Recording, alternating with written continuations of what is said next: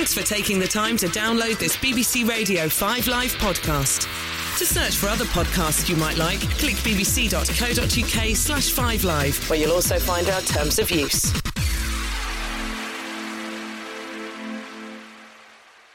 All right, Mark.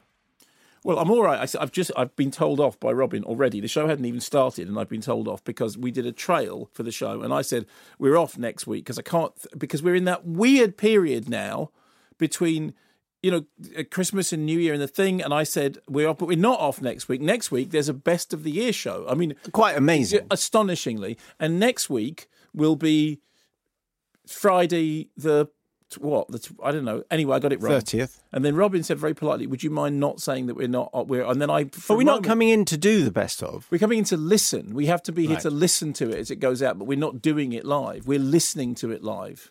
And we have to be here in case it falls off air, and then we have to entertain people. I brought a theremin with it. I didn't bring it in to do the show. I brought it because it's been at the NFT, and I had to bring it back. I've got 2 theremins in a suitcase outside. I can just leave them here, and if something happens with the thing, I can just entertain the crowd with the sound of theremins. Is an NFT? Is that like an expression on text or social media? I bumped into Mark. NFT. Actually, it could be dodgy, couldn't it? It's not called the NFT anymore, though, is it? It's now called BFI South Bank. BFI. My whole life is full of calling things that they're not called anymore. I had noticed that. Radio 5, for example. Apparently not. News 24. News 24, apparently not. That's right. Mr. Young's, the screening room, hasn't been Mr. Young's for well over a decade now. 10 and 6 are not 52.5p. There must be something that you call by an old name that's no longer appropriate. Spangles. Opal fruit. What are they called now? Starburst. Starburst is opal fruit? Yes. Really? Do you know that? No. Well, evidently I didn't know that, because otherwise I wouldn't have been astonished when you said it. And do spangles still exist? I don't know about that, actually. And minstrels used to be treats. No, I don't remember that. When did they become treats? No, there's chocolate bars that have changed their names. Didn't Marathon became something else?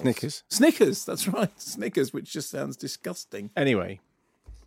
Okay, well, that's that particular that. Wellspring. I'll just put the notes aside as if we hadn't practiced that. Wassail, wassail, as they say around these parts at this time of year.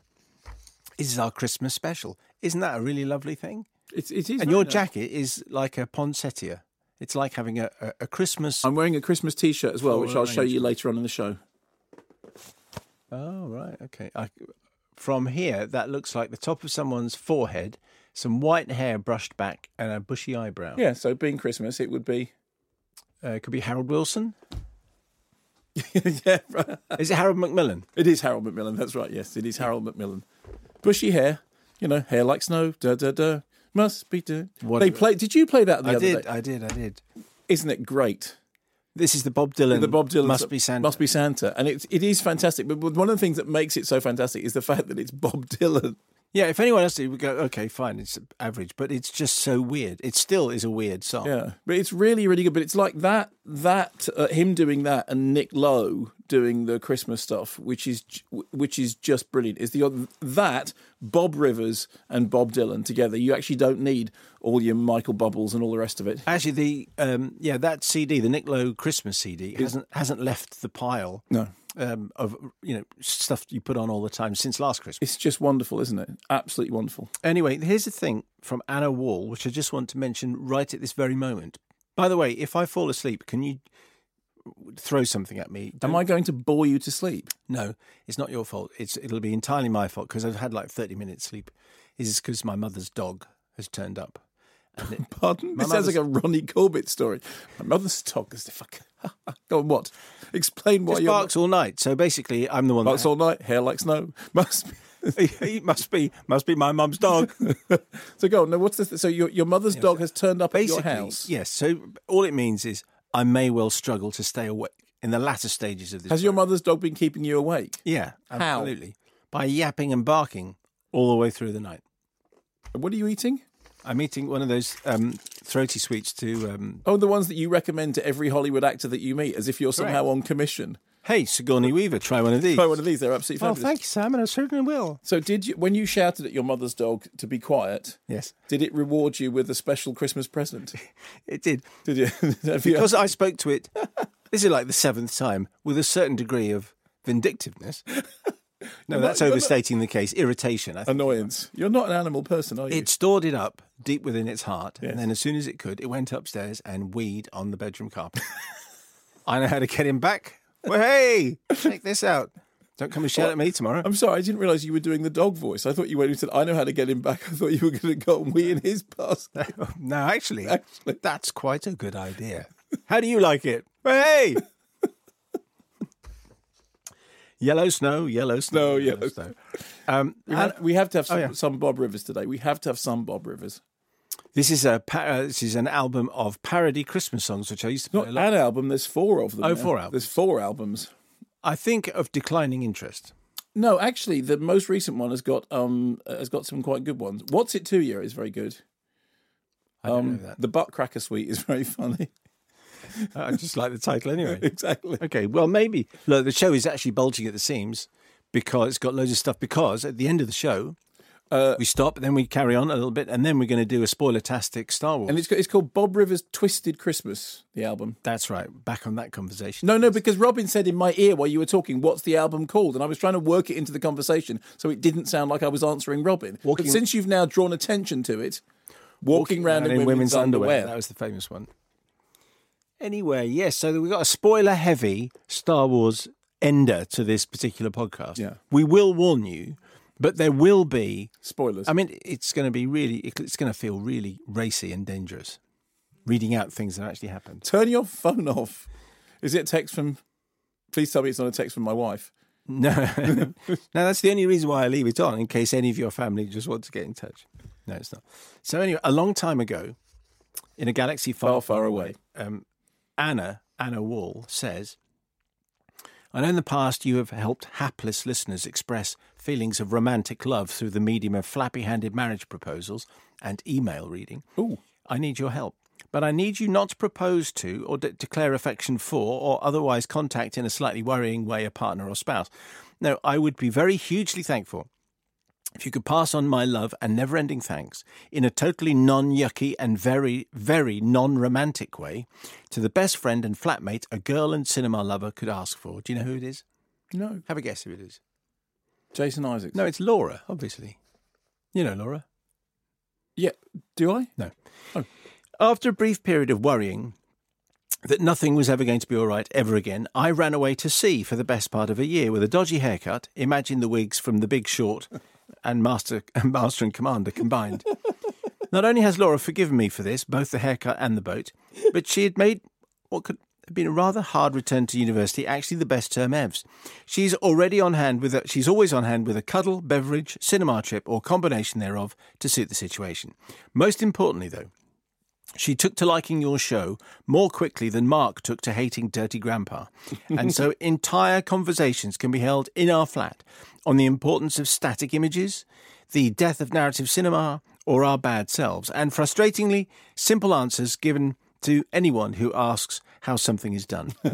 Starting with, how do you find an affordable wheelchair-accessible flat in Norwich? You just find a sort of affordable wheelchair-accessible flat in Norwich. While we have spent many great hours this term in the fabulous cinema city Norwich, the highlight, which is a great cinema, yeah, has to be her choice of Ethel and Ernest. Just the most breathtakingly wonderful 90 minutes I think I have ever spent in a cinema. So I'd be grateful if you could send a massive what's-up from your bad selves to Laura, as not to remove any power from Mystic Mark, but she's just about the best reminder that even in the very worst of times, while there are films and friends, everything really will be all right in the end. From Anna, a long-term listener from the age of 13, now she's 22, nearly BA Honours, UEA, joint winner, Cinema City, Wes Anderson Dressing Up Night 2016. Is that only corduroy? So can you say, so that is for... Yeah, what's up? For Laura. She sounds like a good mate. That's fantastic, yeah. That's very, very good. On that subject of running off to sea with a dodgy haircut. I didn't know people still ran off to sea. No, I mean, I didn't know it was still possible. It's like joining the circus if things have gone bad for you. Which would you do? Would you rather run off and join the circus? I always wanted to be David Essex And that'll be, or, going off and working on the dodgems. I always thought that was, if everything goes wrong, I can get a plaid jacket and work on the dodgems like David Essex. Maybe get an earring as well. No, on that subject of bad haircut and going off to sea.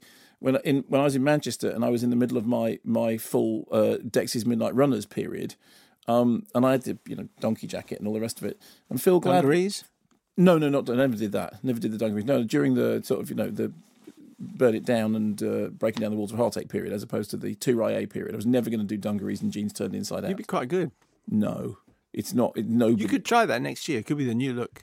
I'll do it if you do it. Thought so. And so Phil Gladwin, who I used to live with, left a note for somebody, which I found, which said, Mark is blah, blah, blah, blah, blah. You can find him. He's dressed as Captain Haddock. And I hadn't realised that apparently what I thought was rocking a Dexys, that apparently I looked like I was running away to sea dressed as Captain Haddock. Do you remember when we had Felicity Jones on the programme? Of course I do. She was wonderful. She was. This is our Rogue One conversation. She'd been on before, because she came on before for that she did. Really lovely romance thing. And anyway, she mentioned in the course of that conversation her friend who listens to the show. Oh, yes, that's right. Okay. So this has provoked an email from Alex Shawcross in Catford. He's from Catford, isn't he? Funny if you remember the 70s. Dear Simon, Mark and Edward Shawcross, because that was the name of Felicity's friend. Yes. I was listening to your podcast late on Friday evening whilst cooking a large vat of chili con Christmas, carne, recipe on request, for a meal with family and friends the following evening. The production the night before would thus allow greater enjoyment of the guests' company rather than cooking continually in their presence. I was especially keen to hear the podcast, not only as always as a medium to long-term listener, enjoyment. As a medium to long-term listener, not as a medium to long-term listener. I mean, obviously that's what it means. Yes. Yeah. But my friend Felicity Jones was being interviewed. Felicity's friend who loves the show, Steve. This is Edward Shawcross. But you said Alex Shawcross. Correct, I did. However, to my amazement, it was the mention of Edward Shawcross that made the listen even more memorable. For then, I was torn between excitement, pride, and a tinge of healthy brotherly jealousy at his mention, while I slaved over the final touches for the dinner, for the guests numbered amongst them none other than the good brother Edward Shawcross himself, although sadly not Felicity. How exciting would that be if Felicity was coming round for dinner? Yeah. At the dinner, we had a special replay of the interview to the delight of Edward Shawcross and other guests, the latter of whom are now converted fans of the show, and I'm sure Edward already has, but an additional thanks to Felicity for saying hello. So if it's not too indulgent to say hello to Edward Shawcross, he had a whole mention on the show from Felicity. And we'll do it again. I haven't seen him since last weekend. And a Merry Christmas to Jason. Anyway, we've got Saturday links to do, so we better wrap this bit up because the show's going to be mega with a super big spoiler-tastic Star Wars conversation at the end of it. Okay. So we don't want to include the Saturday links as part of the podcast, do we? No, it's boring. No, it's boring. So we won't do that. Let's just not do it then. So yeah, that's right. Let's come in on Christmas Eve just to do them live. So shall we? So here's the show. But you only said that because Robin, literally in my headphones, said, "Just say here's the show." Yeah, that was like a. I'm told that was a perfect example of you like being worked with Robin's foot. He says it in there, and it comes out here. And which film does that come from? Broadcast News. You rule. How about that?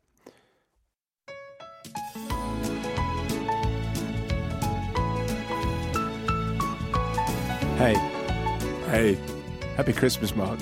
Happy Christmas, Simon. Nice. Do you know what I'm going to be doing? Listening to Batman Turner Overdrive. A little bit later. Go on. I'm going to be getting in my car. Yeah. Going up the A1. Yeah. I'm going to be driving home for Christmas. Very good. As a voiceover. That was like proper Radio 1. I can't wait to see those faces. We could just play music, actually. You could just listen. I like this record, actually. It is. It's not bad. No, I like it. A lot of people are doing just this. What they want is a couple of hours of top movie chat. If they want this, they've got Steve Wright. Hey, actually, let's see if we can out Steve. Should we do the non-stop oldies? Anyway, but the pieces of music that we're going to play, they're only from Christmas movies. Do you know which Christmas movie this featured in? Well, it's not going to be Planes, Trains and Automobiles, is it? Because that's too far back. It's not very Christmas. Oh, well, what is it? It's 2010's Locked In, directed by Suri Krishnamurma and starring Ben Barnes and Sarah Roma, straight to DVD. Okay. But it did feature this, so we can just get away with it. That's fine. You got your present, by the way. Really? Yeah, how about that? It's a present. I got you a card. Oh, okay. Well, some cards cost more than... Not this one. Not this one, okay. Is it cheap and tatty? Well, I'll tell you, there's a thing with that card that I got you. Thank you, this feels very substantial. Wait before you open it. Okay. I bought the card, right? I bought the card because I thought it was a good card, and I bought cards for everyone in the... And then, it was only when I got them out to write the thing that I realised that it's not a card, it's a gift token holder. But without a gift token, I'm imagining. Yeah, to sort of accentuate the fact that I haven't got you a gift. But I did. There you go. So this will be like free then? It is. No, it wasn't free. I bought it. Okay. I bought it, but I thought it was a card because it was. You said you liked that film. The best way to spread Christmas cheer is singing loud for all to hear. But then inside it says, "But money's nice as well." But I didn't realise that that's what it was. I thought I was buying you a Wilf for a elf thing. Yeah. Okay, well, that's really nice, thank you. It's the thought, really. Yeah, that's very Bob Rivers, And a coupon for some fries. That was really very thoughtful of you guys. Now your present... Nice show, this tearing of... I saw this. I didn't... Apparently, these are quite well known, but I hadn't seen them before, and as soon as I saw one, I thought, I have to have one of those because I know Mark's going to like it. Okay, all right. Is it a cup? I mean, it's in a cup-sized, cup-shaped box. Bit of polystyrene. So this is a placemat which says, I am silently correcting your grammar. That's right. Is there more? Yeah. That's the polystyrene thing. Spoiled it. If you're on the live stream, you can actually watch this. It's a cup which says, I am silently correcting your grammar. That's right. It's a mug and a cup. And because as soon as I saw I'm silently correcting your grammar, I thought, well, I'm going to get that for Mark. And that should stay in our programme. That should. Kit, because the only problem with that is you don't do it silently. No, I don't. I just correct your grammar. That's that thing. Do you want to see my Christmas T-shirt? Yeah, okay, yeah, that'll be a really nice thing. Okay. Is it a serial killer of some kind? Oh, it's Karl Marx. What does it say under it? I can't see. Oh, this is not Santa. This is not Santa. Bearded man. I'm not sure we're allowed to have that because that's clearly a little bit left-wing and bias. Have you got someone else's face on the other side just for balance? What, that looks like Santa? Yeah. No. Okay. All right. Fair enough. So this is a slightly unusual program because we're going to do some music, and we've got some music from festive films. Some of them chosen by you, the listener. Some of them chosen by you, the famous person who's going to be on the phone in about 15 minutes. Who could it be? Who knows?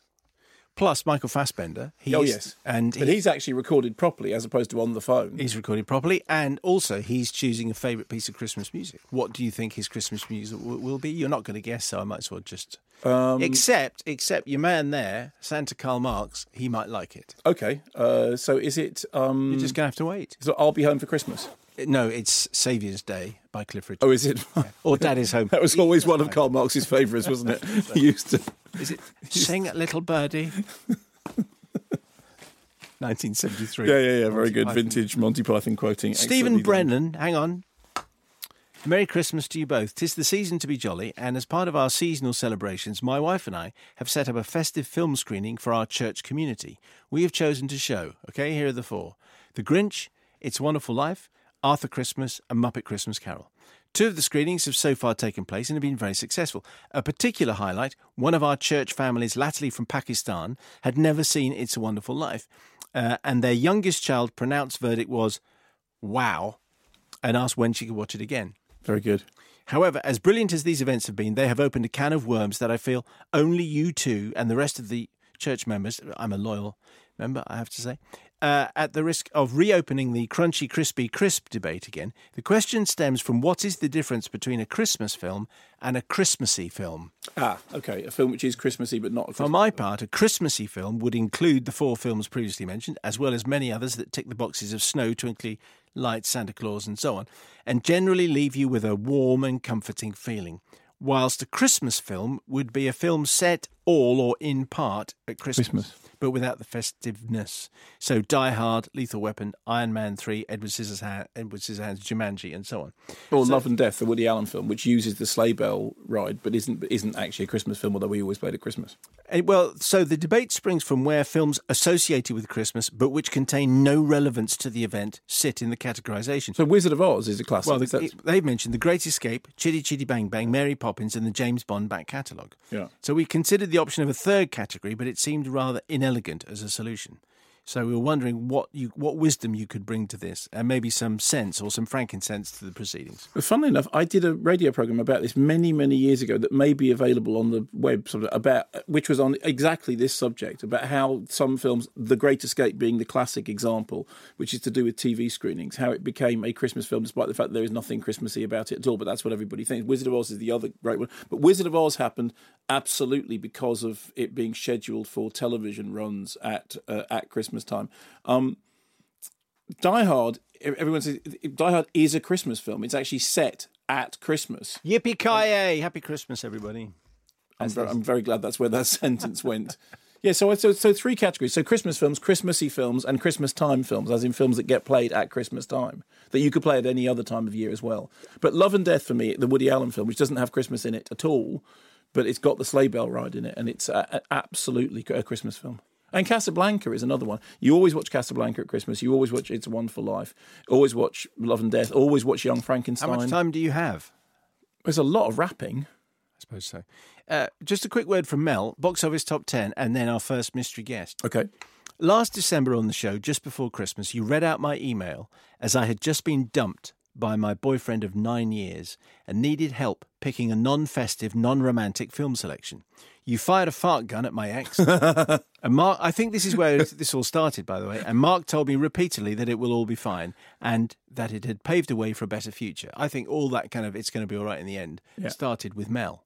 Wow. And as always, anyway, Mark was right. It took some time. And I may have listened to that episode whenever I needed to hear those words, but a year on, and I do indeed have a much better future. I'm happier than I could ever have imagined, with an amazing job, new friends, and currently starting the process of buying my first house all by myself. Also recently started dating a lovely young man, also called Mark. We met on their internet dating thing, and after replying to my first message to him about cheese, he wrote, I just read your profile properly. Hello to Jason Isaacs. He then arrived at our first date with a gift for me, a cuddly bing bong from Inside Out. Best first date gift ever. Wow. It's still early days and I don't know what the future holds, but I know having a mention of Wittertainment will make him very excited. So I want to thank both Marks, the good doctor for his kind words of reassurance, getting me through the dark times, and the lovely Mark I'm dating for all the fun and laughter so far. And I now know no matter what my future holds, everything will be fine. So for all the people writing in recently, needing Mark's words of reassurance, you will be fine, hold your head high, and if all else fails, fire a fart gun at whatever or whomever has made you sad. That could be the best thing to have for Christmas, actually, a fart gun. And then when things go bad, you know what to do. Our fart gun's gone, hasn't it? Yes, I'm afraid so. In the office move at Radio 2, someone stole it. I suspect Ken Bruce has got it. I'll go and have a word. Okay, all right. Box office top 10 at 10 is Bad Santa 2. That's the fart gun. Absolutely, that's what you would need the fart gun for. Now, number 9, It's a Wonderful Life, is back out in cinemas. It's 70 years old this month. You see, I had completely not clocked that. It's a Wonderful Life is one of my favourites. I watch it all the time, watch it every single Christmas. And I did a thing recently. It was for a magazine, and they wanted people to dress up as their favourite Christmas characters, and I dressed up as George Bailey, and believe me, I do not look anything like James Stewart. And what would that involve? All. Doesn't he just wear a suit? Yeah, but they sort of sourced a suit, that was kind of. But it's just the thing about it is that James Stewart is whip thin. Oh, there's exactly. I see what you mean. Loads of people have been to see it. Mark it's wonderful. Says, heartwarming to see It's a Wonderful Life charting this week. It remains the Christmas film against which all other Christmas films must be judged. Yeah. There is an element of sentimentality, but that's offset with a truly chilling fantasy sequence that's every ounce as cynical, harsh, and cruel as the main body of the film is optimistic, warm and gentle. Capra expertly draws us into the heart of a beautifully conceived and realised community and we can only watch helplessly as that idyllic world and Jordan... I don't think it's possible to spoil the plot of It's a Wonderful Life anymore. Okay. I mean, there can't be anyone who hasn't seen It's a Wonderful Life. I think there are quite a few. Steve, drives me nuts, Simon, every year when people think It's a Wonderful Life is... twee, and they say it's twee. It's not. It's a gut-wrenching portrayal of a man driven to the point of suicide. Exactly. It's a mirror up at a society that is constructed to help the rich and the rich and the downtrodden to be exploited. It's about how a good person can be driven to a mental breakdown by the stresses imposed by society. It's not that twee. And it's the second best Christmas film behind Die Hard. Well, see here, Mr. Potter. It's not. It's nothing twee about it at all. It's really, really dark. For a huge portion of the film, it's about somebody being driven to the brink of utter despair. Allied is at number 8. It's not Casablanca. Which we're going to watch, of course, at Christmas, in the long list of films that you have to watch every year. Arrival is at number 7. Stephen Anderson.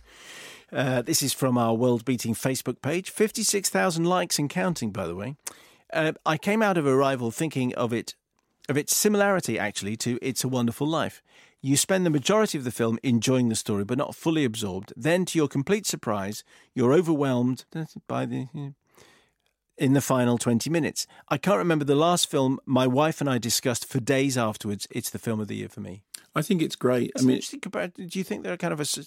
It had not occurred to me at all, but that is, that it is a very interesting comparison, and I love both of those films. I think the thing that's brilliant about Arrival is that when you see it the second time round, it's a different film, and I can't remember the first time I saw It's a Wonderful Life, so it's always been a film that I've known as I've watched it, so I kind of know where it's going, but I'm always astonished by how dark it is. The only thing I would disagree is I was completely involved with Arrival all the way through the first time. It was just the second time, because you know where...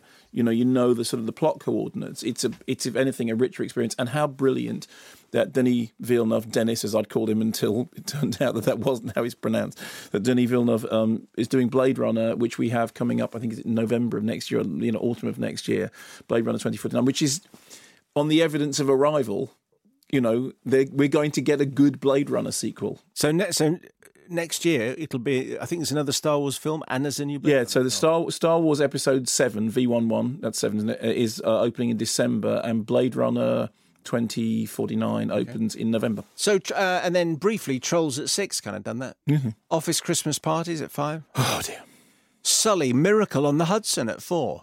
There's been so much discussion now about what the changes that Clint Eastwood made to the story mean politically, that it's almost as if the discussion has gone through the looking glass and come out the other side. And I find myself wanting to go, in the end, it's a film about somebody landing, doing an incredible thing, landing a plane on water.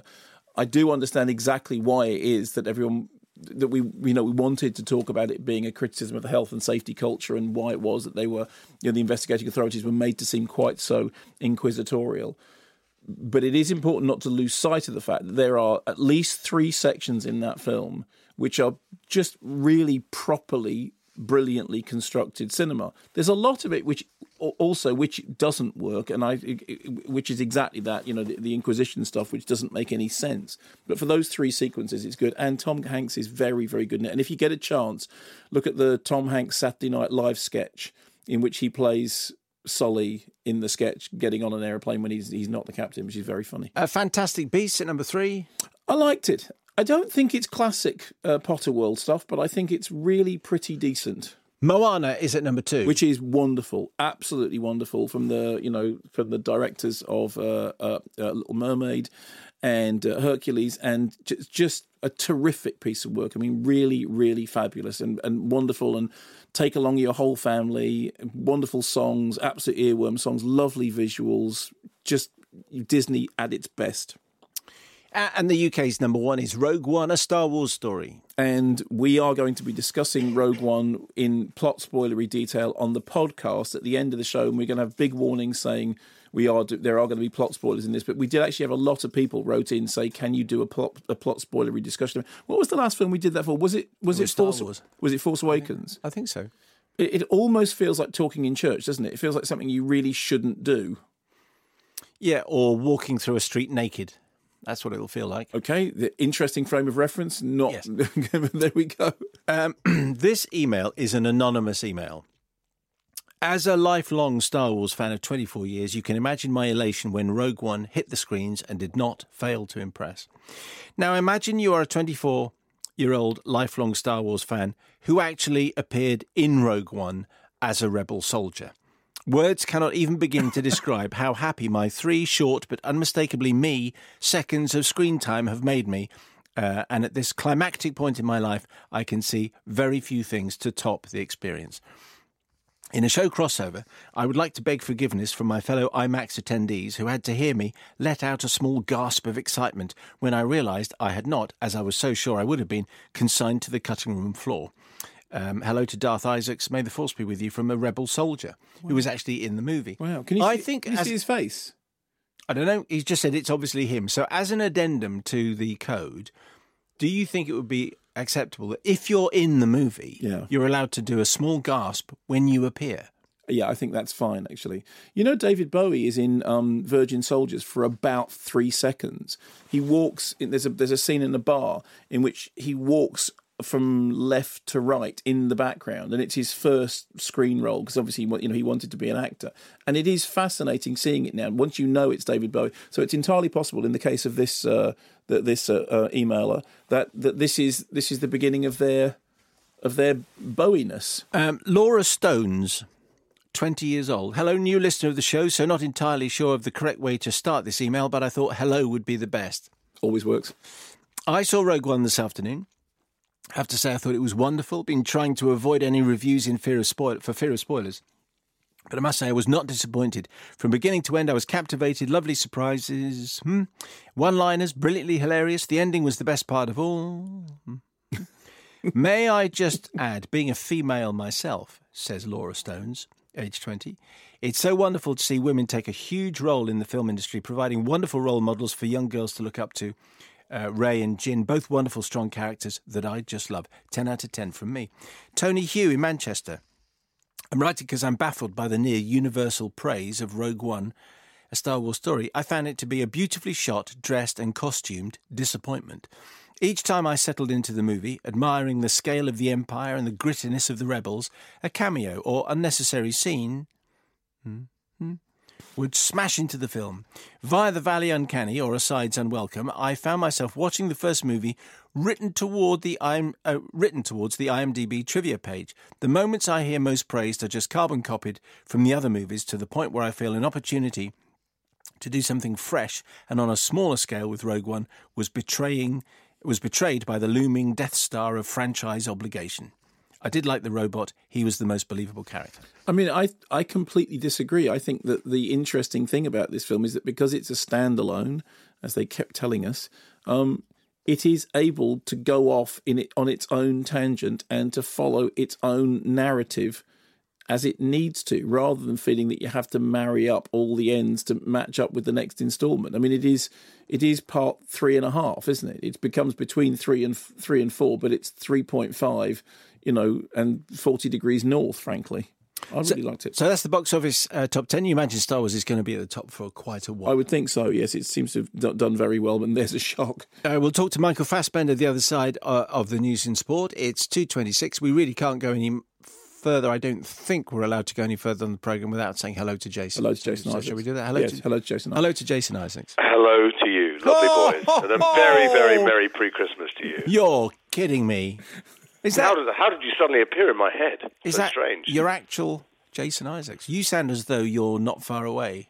I'm not too far away. I'm always with you in spirit, as you know, wherever I am in the world. But I'm in London town for the first time this year. I'm just going on the iWitter app. Thanks for the money, by the way. I've been able to have a much better Christmas because of that. Yeah. Oh, look, there you are. I can see you. I get very upset when I go. I've been in Japan this year and other places, Morocco, where I'm the only person there running iWitter, and I get very upset. I go around grabbing people's phones and subscribing them to the podcast. Can you not do something? Yeah, well, you should just you are quite militant in that respect. Everywhere I go, first of all, there's still people who don't know what podcasts are. But believe me, anybody who leaves their phone for 5 seconds to go to the loo is automatically subscribed. I can do it in about 3 pushes now. Are you back for the festive period? What's happening in the Isaacs household? Right now we're making Amazon even richer. We're making Jeff Bezos be able to afford that hair transplant he's wanted for so long. We're sitting clicking money to each other. And things will be arriving in the post, hopefully, in order to be unwrapped, wrapped and sent back again. You're just sending money to each other? Yeah. Literally, my wife goes, here, click here, that's my present. And I go, okay, fine. And the kids go, I want this, Dad, here it is, click here. And so there's a lot of clicking. It's a lot easier than leaving the house, obviously. It feels slightly less sentimental and old-fashioned. There we are. Because it being this time of year, Jason you were on television the other day because they showed the Peter Pan, in which you once insisted that you got the role of Captain Hook because the person who was going to be Captain Hook had dropped out and they needed somebody who was the same size because they'd already made the costume. No, that was Dragonheart. Oh, I beg your pardon. That's fine. It's absolutely true. There's a man, Patrick Malahide, his name is, lovely man, who was, you'll remember him from Minder and a million things since, but that was where I first saw him, he dropped out of Dragonheart to go and make Cutthroat Island with Rennie Harlin because it was guaranteed to be a giant success. Yeah, good call. The first of a long line of pirate movies that you've loved, Mark. Yes. And they needed somebody who had a 36-inch chest, which sadly is now the size of my stomach, but those days it was the size of my chest. So I got the job. Yeah, well, now look, I'm quite excited because there's a whole bunch of you've got this new TV show on out on Netflix, which we're all very excited. I haven't actually seen it yet, but everybody's talking about it. They are a buzz about it. I'm loath to use this fabulous Christmas occasion to self-promote, but I'm not such a big part in it that I don't feel that I can tell you I think it's utterly brilliant. And it's Marmite, so about 80% of people who've watched it, and critics, are falling over themselves going, I've never seen anything like it. 10% are not sure, and 10% think it's the worst thing they've ever seen in their life. Want their money back and are storming the barricades. So that's a pretty good... What nobody said is, what's it called? It's called The OA. It's on Netflix. What does that stand for? Watch it and you'll find out. I can't tell you. It is all a mystery. They did something extraordinary in Netflix. They decided not to publicise it at all. They just put it up because the joy is in discovering where it goes, and every time you think you know where it's going, Excellent. It goes somewhere else. So enjoy. Don't watch it with your kids. That's all I would say. Okay, one of those. All right. You okay. can. Your kids are big. Now, Michael Fassbender is going to be choosing a Christmas song a little bit later, and we have some other mystery people choosing Christmas songs. But while you're on, Jason, now the only deal is it has to be involved in a Christmas movie in some respect. That's fine. Well, the obvious one to curry favour with my favourite film reviewers would be to go for Auld Lang Syne at the end of It's a Wonderful Life, but that's too obvious. Yes, it is. So I'd like a quick swerve left. I'm going to go for Baby It's Cold Outside, as sung by the lovely Zooey Deschanel and Will Ferrell and Elf, which unfortunately on the album they don't use Will Ferrell's voice, which is tragic, but nonetheless it's a beautiful song. And when she was a little girl, her dad was the director of photography on The Patriot, and I used to do magic for the two Deschanel girls, for Zooey and her sister Emily, which they still remember fondly. So somehow I feel a personal connection with You can do magic, in the words of Lillian Family. I have all those skills that kids with no friends develop. I can do origami, magic, skateboarding, dance, anything you can do, practice by yourself. That was the baddest role you ever did. You were the baddest baddie ever in The Patriot. Well, it depends if you think burning people alive is it's a moral, it's all this moral relativity, God knows. I mean, there are difficult rules about going to late news because you're just playing a song that Jason has picked. Okay. So we have to wrap this up now, Jason, so just back off. I wish you a fantastic 2017. To all the listeners, keep listening and grab other people's phones, subscribe them. You rock, both of you. All right, thanks, Jason. Here's Jason's track.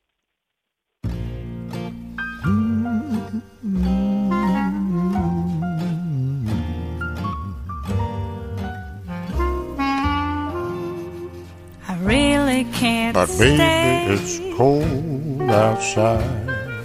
I've got to go away. Baby, it's cold outside. This evening has been And hoping that Statutory podcast music interruption.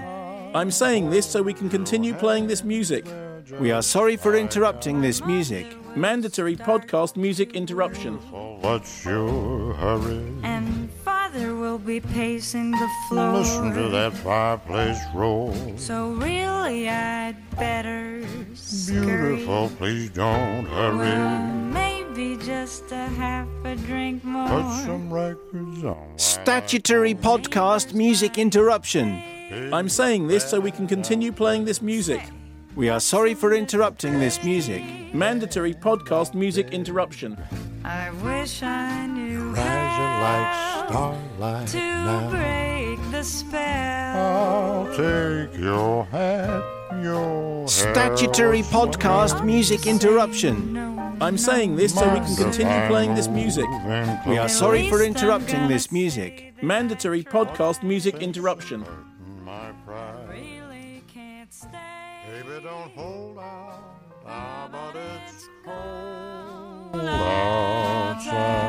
Choice of Jason Isaacs, Baby It's Cold Outside, from the soundtrack of Elf. More musical surprises a little bit later on in the programme. And we talk Assassin's Creed. Now let's meet our last guest of the year. We've got a big best-of coming up next year, but here's our very big guest, who is Michael Fassbender, talking Assassin's Creed. We'll talk to him in just a moment after a clip from the movie featuring Michael and Marion Cotillard. What is this? I'm sorry, Carl. This is not the way I like to do things. And don't do it.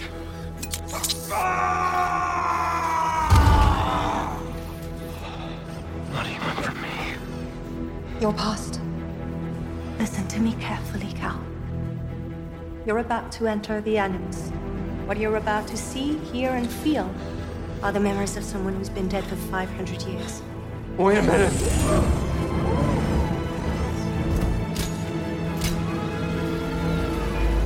Synchronization achieved. Commence regression.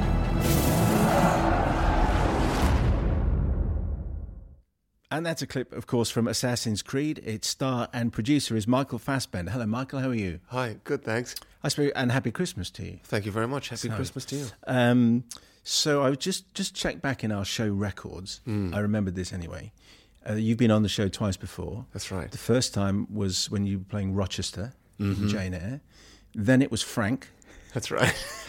and now Assassin's Creed. In terms of jump from, I mean, the comparison of Frank to Assassin's Creed. That's the full panoply of your skills there, don't you think? I'd actually like to see Frank in an assassin's get-up with hood and blades, complete. So it would be difficult, though, because with Frank, I couldn't see anything in front of me. I only had periphery vision. So we pan up to the top of an amazingly tall building, and there's Frank. Frank doing a leap of faith. That's very good. Anyway, so this is an extraordinary film. I enjoyed it very much. Just you've been involved with it for quite some time. Just explain how you got on board many years ago now. Right. Well, I got introduced to the guys from Ubisoft, and they had sort of expressed their desire to make a film of this video game. I'd never played the game. I'd seen posters and trailers on television, so there was something quite mysterious and dangerous about it, but that was all I knew. And they sat me down and started to explain this universe to me, and I was immediately intrigued and just drawn into it. I thought it would lend itself very, very well to a cinema experience. The first thing that really struck me was this concept of genetic memory. That within our DNA we have the experience and knowledge of our ancestors, something that we might describe as a gut feeling or a sixth sense. That immediately made me sort of stand up and pay attention, because I thought in this fantasy realm, that's a very scientifically plausible thesis. So that was a good start. And then the idea of Templars. Who are Templars? They're this sort of group of powerful people in the world. They're the elite of society. They basically run the world, and they believe the metropolitan elite. That's right. And they believe in science and order, and they also believe that some humans are more valuable than others, and that some should actually be enslaved. And then their counterpoint to that are the assassins. Their ideology exists around free will. They believe that free will should be protected at all costs, and that all humans are equal. So you have these two rival sort of, these two sort of ideologies battling for the future of humanity. Which makes it a very ancient story, because it goes, if it's about free will, we're back to Adam and Eve, aren't we? That's right. Pretty much straight away. They were the first assassins. Adam and Eve were the first ones that chose free will and plucked the apple. And so we're on their side. It's hard to say which side we're on. That's also a very interesting part of the universe. When I was talking to the guys from Ubisoft, it's unlike a lot of films in this genre where you can really sort of pitch your tent with either the good guys or the bad guys. It's very clear, the light and the dark. This is more of a murky world. There's definitely some moral ambiguity here, and I always thought that was interesting. You might think that, Michael, but actually when we go see the movie, we're all on your side and we're not on Jeremy Irons' side, and that's just the way it is. Okay, good. I'm just happy to hear. At some stage, so you're talking to Ubisoft. They obviously feel very passionately about it. It's their property. It's been enormously successful for them. They want to make a great movie. But at some stage in your thought process, you must have thought, okay, this is not, in the past, this jump has not been that successful. It's been difficult to make really great movies out of really successful computer games. Mm-hmm. So how did you go about making sure the mistakes made before didn't happen now? With great ignorance. I mean, it really is. It was sort of through naivety. I wasn't aware until people started telling me that there was a curse. So I was already in it at that point. I don't really concern myself with that. I either think it's good or it's not. And I just thought the world was so intriguing, and I thought that, like I said, that it would translate very well to the big screen. I knew that a lot of the fascination with the game was this link to history, and I thought that we could really explore that very well in terms of doing it as a movie. This idea of the animus, as we talked about, this genetic memory. Okay. Well, just explain your two characters and the animus and how that works. Right. Yeah. Well, when we sort of start the film, we get introduced to Callum Lynch in present day. He's on death row, about to be executed, and subsequently ends up in a place called Abstergo, run by the Templars. And in Abstergo, they're basically seeking out, trying to find the apple of Eden, and they're doing that by using a machine called the Animus. And the Animus is kind of like a genetic DeLorean, if you like. It's a sort of genetic time machine. And through the DNA makeup of Cal, he's able to go back to 1492, where the apple was last seen, or last recorded. And so his ancestor is Aguilar de Nera. He's able to access that time period through his ancestor, and so that's how we move to that timeline. When you were just going back in time now to when you were talking about the people from Ubisoft, did you then sit down and play the game so that you thought, just to see what this character does and what the whole thing felt like? Absolutely. First, out of respect to Ubisoft, I wanted to really see what they had created. And it was, I think, really 2000 since I really played video games, or 1999 or something. And I was immediately blown away by the sophistication. The graphics have, improved so much. But this world that they had created, the detail, the precision of how they would recreate a city in exact sort of, each cornerstone as it was.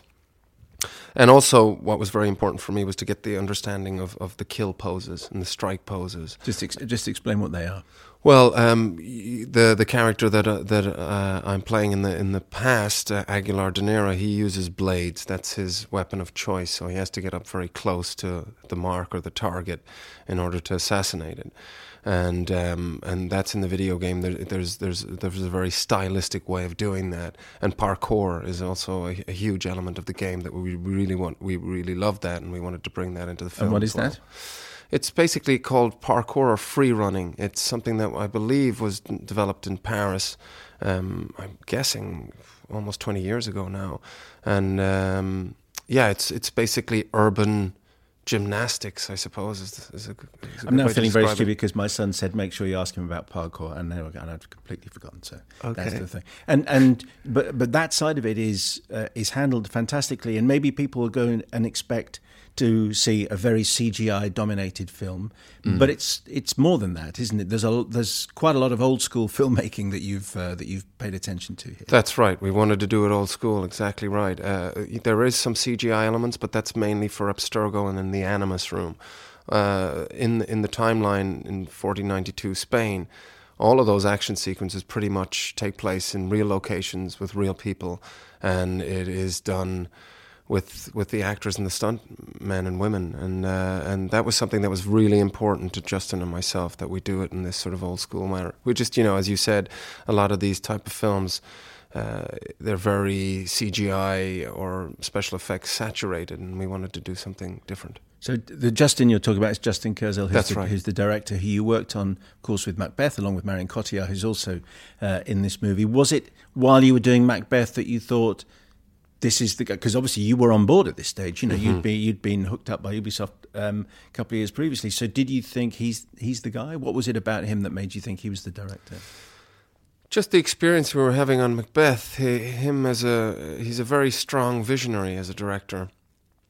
He's also a very strong leader. He communicates very well, not only with the actors, he's exceptional with actors, but also with the various departments. People are really sort of swept up with his passion.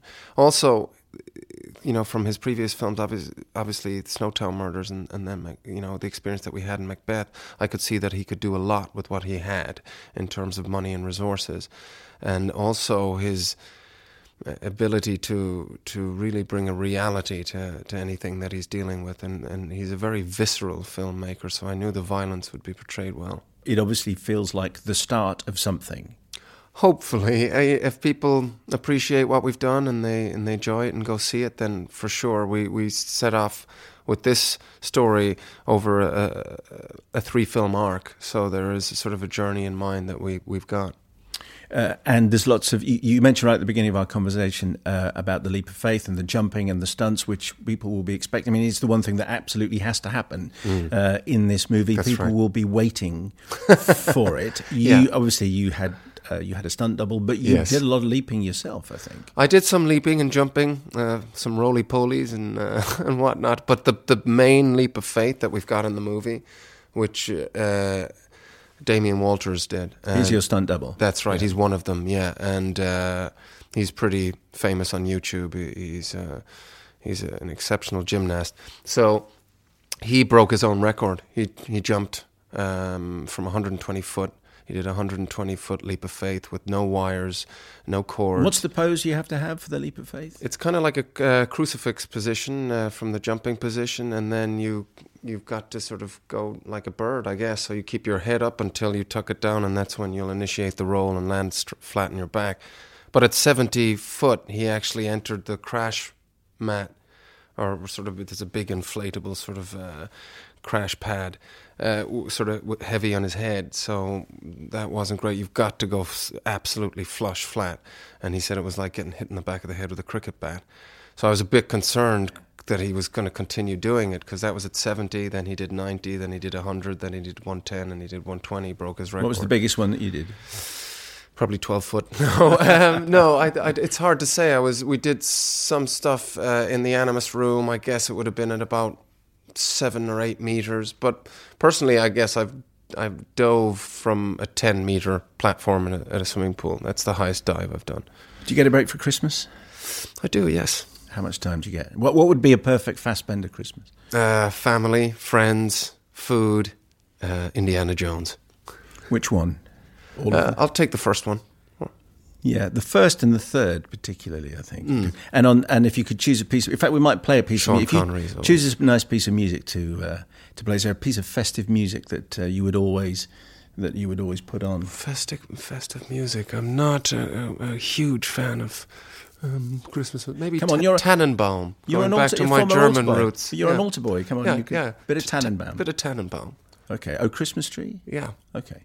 But the German version. The German version. If that's what Michael Fassbender wants, that's what Michael Fassbender gets. Michael, thank you very much indeed, and happy Christmas. Thank you so much, Simon. O Tannenbaum, wie treu sind deine Blätter. O Tannenbaum, wie treu sind deine Blätter. Du grünst nicht nur zur Sommerzeit, nein, auch im Winter, wenn es schneit. O Tannenbaum, wie treu sind deine Blätter.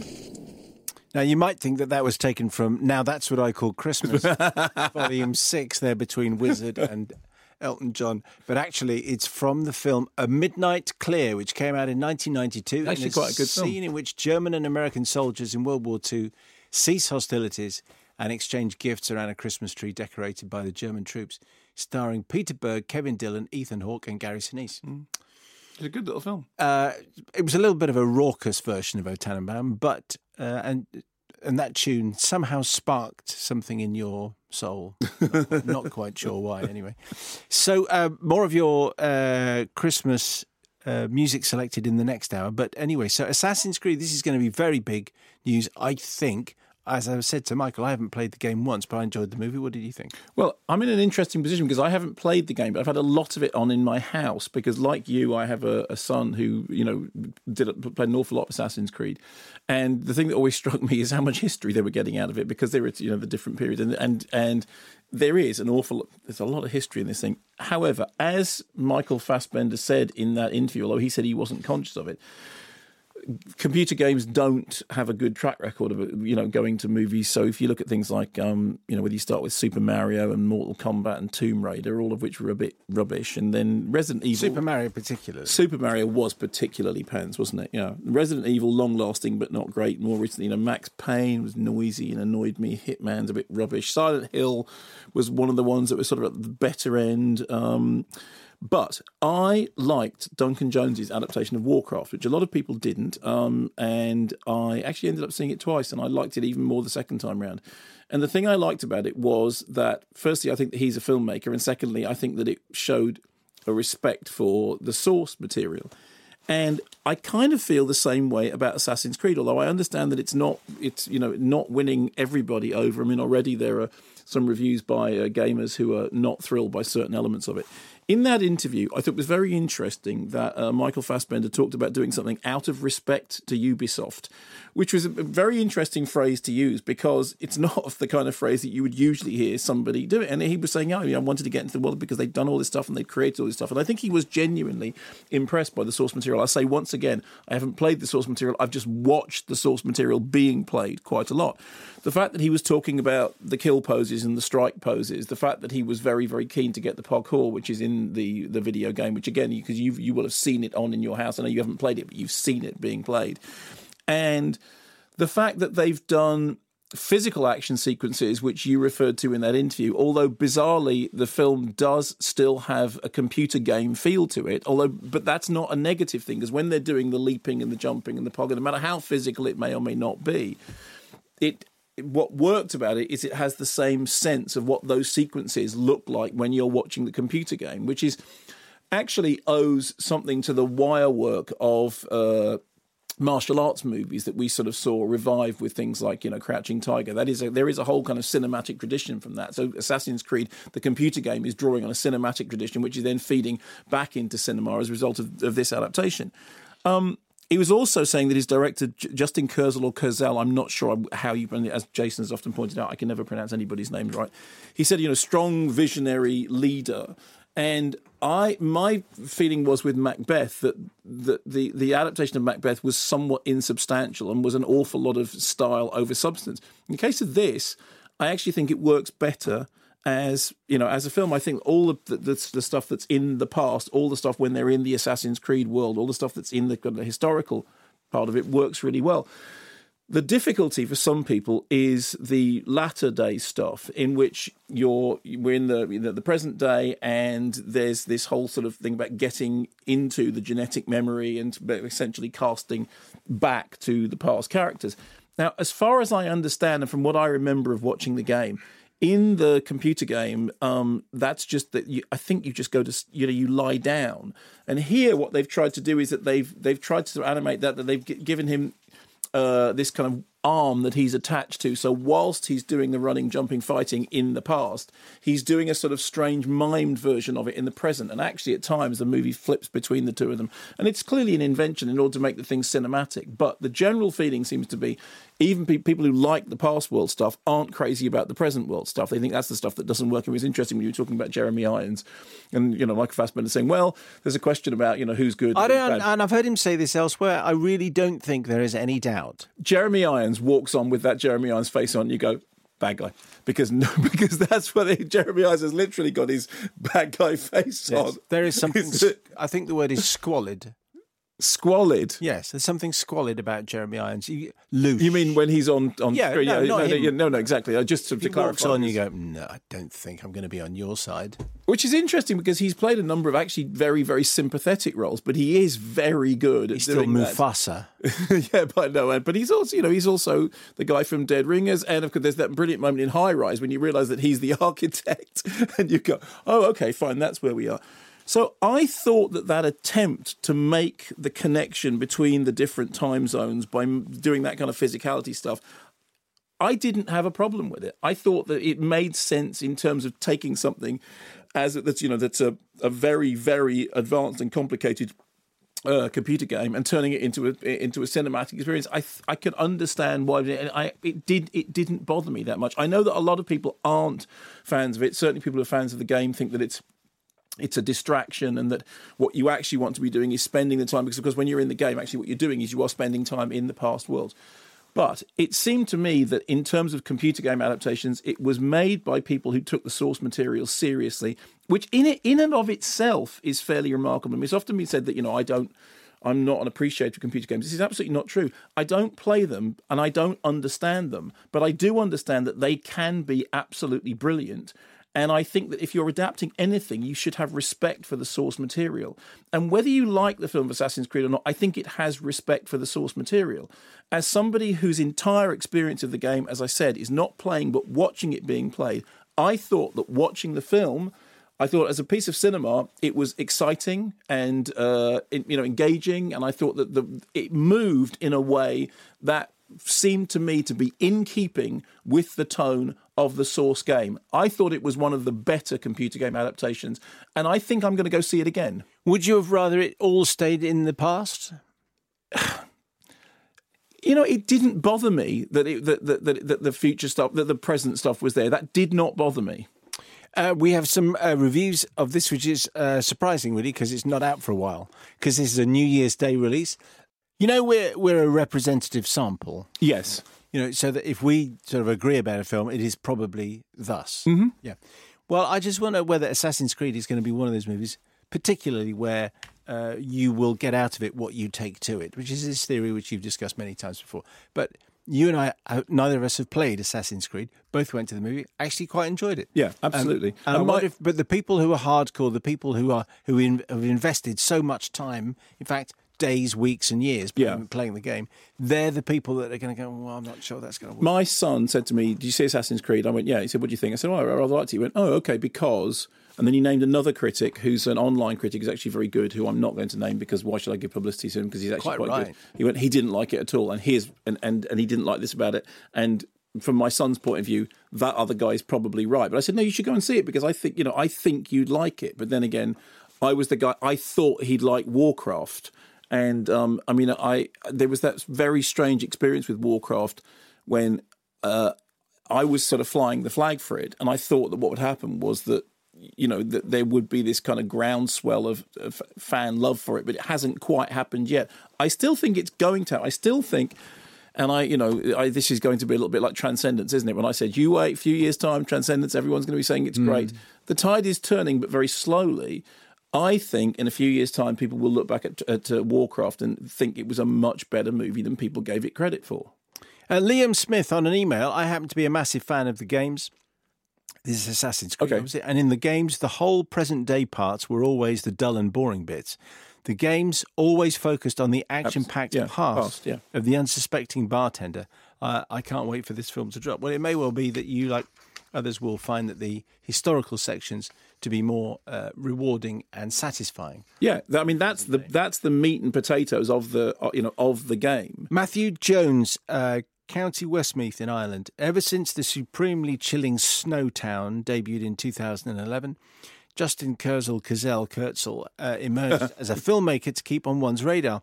Thus, when I won tickets to the Irish premiere of Assassin's Creed, I leapt at the opportunity, eager to see what the Aussie auteur... I can hear a really big but coming in this sentence. ...would bring to Ubisoft's most successful creation.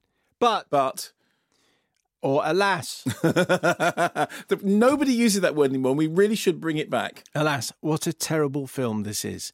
Even by the considerably low standards of video game movies, Kurzel's latest is a serious misstep. The film tells a story that never engages or invokes, but instead confuses and frustrates, with its plodding pace and never-ending stream of tedious exposition. Clunky characterization weighs it down further, epitomised by Michael Fassbender's protagonist and his undernourished familial arc. It could have been an entertaining actioner, but when the narrative baffles and the characters are non-existent, the action sequences are reduced to little more than empty spectacle. Okay. I don't think Matthew liked it very much. But you've seen it as well. Do you share any of those criticisms? Well, you enjoyed it, right? Yes, well, I did. I absolutely did enjoy it, which is why I don't always say in the interview to the star that we're talking to that I really enjoyed the film, but I did. I had absolutely no expectation. Could have been absolutely horrendous. I enjoyed it. I thought it was a very visceral movie, exactly as Michael Fassbender was talking about. Didn't tell Charlie Kaufman how much you enjoyed Anomalisa, did you? I didn't. No, I need to spool that back and just check. I don't think so.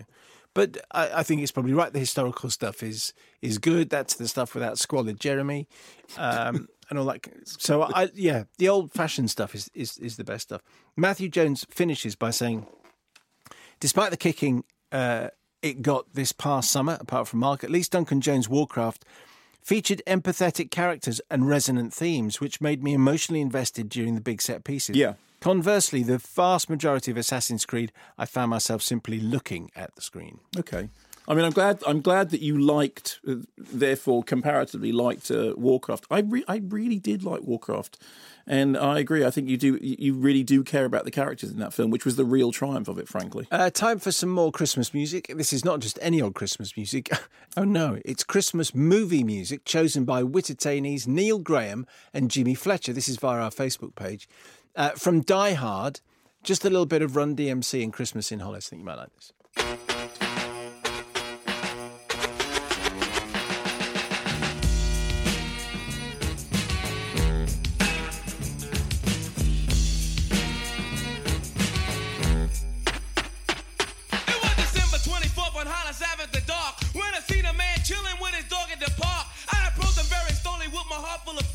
Statutory podcast music interruption.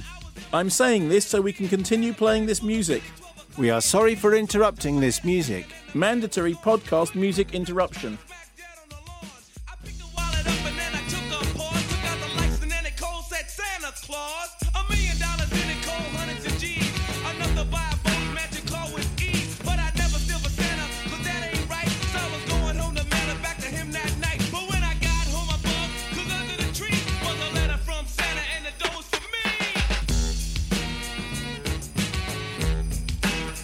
Statutory podcast music interruption.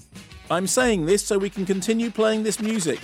We are sorry for interrupting this music. Mandatory podcast music interruption.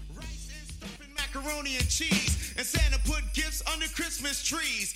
Decorate the house with lights at night. Snow's on the ground, snow white so bright. In the fireplace is the Yule log. Beneath the mistletoe as we drink eggnog. The rhymes of Good.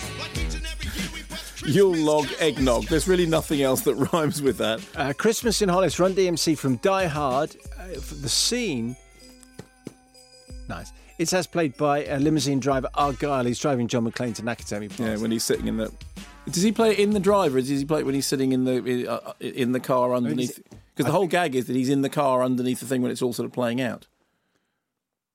Anyway, it's played by limousine driver Argyle while he drives. Okay, John fine. McClane Okay.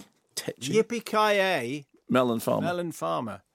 Anyway, we'll do some more. We've got a live guest choosing a favourite festive tune. Have we? Oh, great. Very shortly. And you don't tell me anything. mayo@bbc.co.uk. What else we got? If we're not going to see Assassin's Creed, what else can we do? Passengers, which I think is out today. A lot of stuff that we're reviewing is out either Boxing Day or New Year's Day. But so this is out today. So this is directed by Morton Tilden, who made Headhunters and The Imitation Game, both which I quite liked, and written by John Spates, I think it's pronounced. A script that has been around for a long time. At one point was on the blacklist of, greatest unproduced screenplays, and nearly went into production, I think, at one point with Keanu Reeves. Now arrives with Chris Pratt and Jennifer Lawrence. So the story is, in the future, Earthlings are making their way to new planets to start new lives, okay? But the planets are the place that they're going to is a very, very long way away. This is kind of like a Blade Runner, off-world colony thing. Like it takes a century to get there. So in order to get to where you're going, you have to go into hibernation, into cybersleep, whatever they call it, which is something that we see a lot in movies, whether it's Alien or 2001. So this ship is making its way through its something like 100-year voyage, and en route it runs into a meteor storm. I think they're asteroids when they're in space, they're meteors when they come down. Is that right? Thank you for clearing that up. And one of these big rocky things floating around in space, does some damage. And the next thing, one of the sleeping pods opens up, and Chris Pratt, who's Jim Preston, who is an engineer, wakes up. And he wakes up, and the ship says, hello, blah, blah, we're nearing the place that we're going to. And he starts wandering around. He suddenly realises that he's the only person on the ship. And the only other person on the ship is a robot barman played by Michael Sheen, doing his very, very best robot barman. And he starts to, in the bar, incidentally, which looks like it's modelled on the Overlook Hotel from Stanley Kubrick's The Shining, it's kind of this great, big and cavernous and creepy and distinctly empty. And he starts to realise that there's nothing. He's got 90 years to go on the ship, and he's on his own, and there's nothing he can do. And so he starts to go quietly mad. And at some point in his quiet madness, he decides he's going to have to wake somebody up because he needs company. And through going through the ship's logs, he basically falls in love with Jennifer Lawrence's character. And without telling her that this is what he did, he causes her pod to wake her up. So in doing something to give himself a companion, he has basically condemned her to the same fate to which he is condemned. Crucially, he doesn't tell her that's the case. And she doesn't know. She actually thinks he's quite a decent companion. You have a visitor.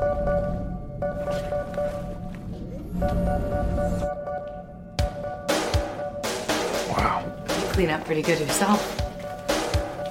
You went shopping. I went shoplifting. You two look fine this evening. We're on a date. Very nice. Took you long enough to ask. I was giving you space. Oh, space. The one thing I do not need more of. Now, we wrestled with which clip to use, whether to use that clip or whether to use the one in which he discovers that he's in space on his own for 90 years, because actually one of the things about the film is it has very, very different tonal shifts. There is, during that opening sequence, when he realises that he's on his own and he will die up in space because he's not going to, he's by the time he gets to the planet, he's going to be 100 years old. And there's that brief moment of, okay, well, I can do anything I want, so I can use all the sports facilities, I can, do all that stuff. And then suddenly the terrible horror of being alone on a spaceship with only a robot companion, which obviously draws comparison with Silent Running, Doug Trumbull's film, which is one of my favourite movies of all time. As I said, there is definitely a comparison with the Overlook and Stanley Kubrick. And in its wildest dreams, I think the film is also edging towards Solaris, probably the Steven Soderbergh Solaris as opposed to the original Solaris. And it's had pretty sniffy reviews. And the thing that most of the reviews seem to take issue with is that the film isn't able to deal with the seriousness of the crime committed, of waking somebody up in order to give yourself a companion. Although actually that's not true, because when I went to see the film, just before I went in, somebody said to me, "You're sharpening up your knife." And I went, "Why?" Because I hadn't read anything. "You haven't seen the reviews." I went, "No, I haven't read anything about it at all." I went, "Oh, okay, fine." So it may be that I was slightly primed for it, but actually I enjoyed it more than I thought it was going to. I mean, it's preposterous nonsense. It makes no sense whatsoever. If he's woken up, all this way away from where they're meant to be, why do all the ship, the whole of the rest of the ship behave as if his presence is completely? Why isn't the whole ship in hibernation? It makes no sense at all. That said, once you've accepted that it makes no sense and that its essential setup is completely preposterous and abstract, and it starts to be quite enjoyable. And actually, I think that it does wrestle, or at least tussle, with the idea. Is that like a mild wrestle? It's like a mild wrestle. Tussle with the idea that the central character has done something really, really creepy. In fact, what he's done is referred to at one point as murder. It's, you've stolen this life. In order to give yourself a companion, you have essentially stolen somebody else's life. And the story then is about, how people can or can't work out the rest of their, everything else, having understood that there are only two people on this ship, and one of them you hate, and one of them because you've done something absolutely terrible. Unless, of course, she doesn't find out, which is his whole point about not telling at the beginning. So there are those things going on as undercurrents. It doesn't have any great depth. It's all to do with surface. It has the worst music choice I think I have ever encountered towards the end of the film. And it looks like silly, glossy, problematic nonsense that you could take against if you felt that what it was doing was just being utterly frivolous with its central conceit, because the central conceit is so creepy. The central conceit is so, there is something really, really creepy about it. But I actually think that the movie has a sense of that creepiness. I think the movie does have a sense of that what he's done is completely, unforgivably wrong. And although there is no great depth beyond that understanding, I think the movie then toys with, as I said, tussles with, rather than properly wrestles with or grapples with. I mean, a different director would have made a very different movie. This is froth. This is cappuccino froth. This is the fizz on the top of a glass of, Prosecco, since we're at Christmas. And it has no substance and no weight. But I enjoyed it. And I went to see it with Simon from our production team. And I think Simon felt the same thing. We don't care what he thinks. No, but because it was weird, because I had expected to not, because I'd heard, the bad thing just before I went in, and I think we both thought, you know what, that was kind of fun. I mean, daft fun, but fun. Toby says, firstly, Passengers is simply the latest contribution to the burgeoning genre of trapped in space movies. And in the end, it felt like now that's what I call a space movie compilation. Now that's what I call trapped in space. Any of the originality and gravity of predecessors. Yeah, no, it has no gravity at all. Throughout, I was thinking of the loneliness of Moon, special effects of Interstellar, plant life of Martian, and scale of Gravity. Well, plant life, incidentally, of Silent Running, which it definitely lifts from. Enough about Silent Running, says Toby. Okay. He doesn't really. No. Which had all tackled specific elements in the story. On top of that, there are cool design elements of Ex Machina and a very obvious... better not say that. Which left the film with no clear identity, except, of course, for actually being a complex love story. Secondly, I found, and the good lady her indoors, we're both big J. Law and C. Pratt fans, and agreed that with lesser actors, this film would have fallen flat on its face. Completely tanking. Yeah. We also tended to disagree with other reviewers about the creepiness of the setup because we felt it handled the isolation of Jim well. Thank you. So there we go. There you go indeed. There we go. Peter in Dublin, Passengers is a sci-fi thriller romance that is neither thrilling nor romantic. I expected there to be at least some sort of commentary on our growing reliance on technology, but I was wrong. The story could have been made for a good episode of Black Mirror, but it has such an awful, predictable screenplay. Totally mediocre, just about passably entertaining due to its charming leads. Toby Simons went to see Passengers this week with the high hopes that only a great cast and solid director can inspire. The film had so much to offer on paper that the bland, creepy and cliched final product was a huge pedestrian disappointment. Sheen was wasted, Fishburne in the role of plot advancer undersold, and Jennifer Lawrence gratuitously reduced. Essentially, a film in which Chris Pratt spends over 2 years trying to go back to sleep. If you just watch the film itself on waking, and indeed managed it Tish. under 2 hours. Genuinely, I would just like to say that more than one reviewer has alighted upon that very same gag. Okay. Fair enough. But anyway, let's assume that Toby came up with it. No, I'm not. No, I'm not saying it was. What I'm saying is, it's one of the things that the film presents itself, for you to make that gag. I'm not saying that they got it from somewhere else. I'm saying that more than one person has made that same jump because the film appears to offer it. Mark in South Lincolnshire, LTL and aerospace design engineer. I saw Passengers yesterday evening at the Best Price Majestic Cinema in King's Lynn.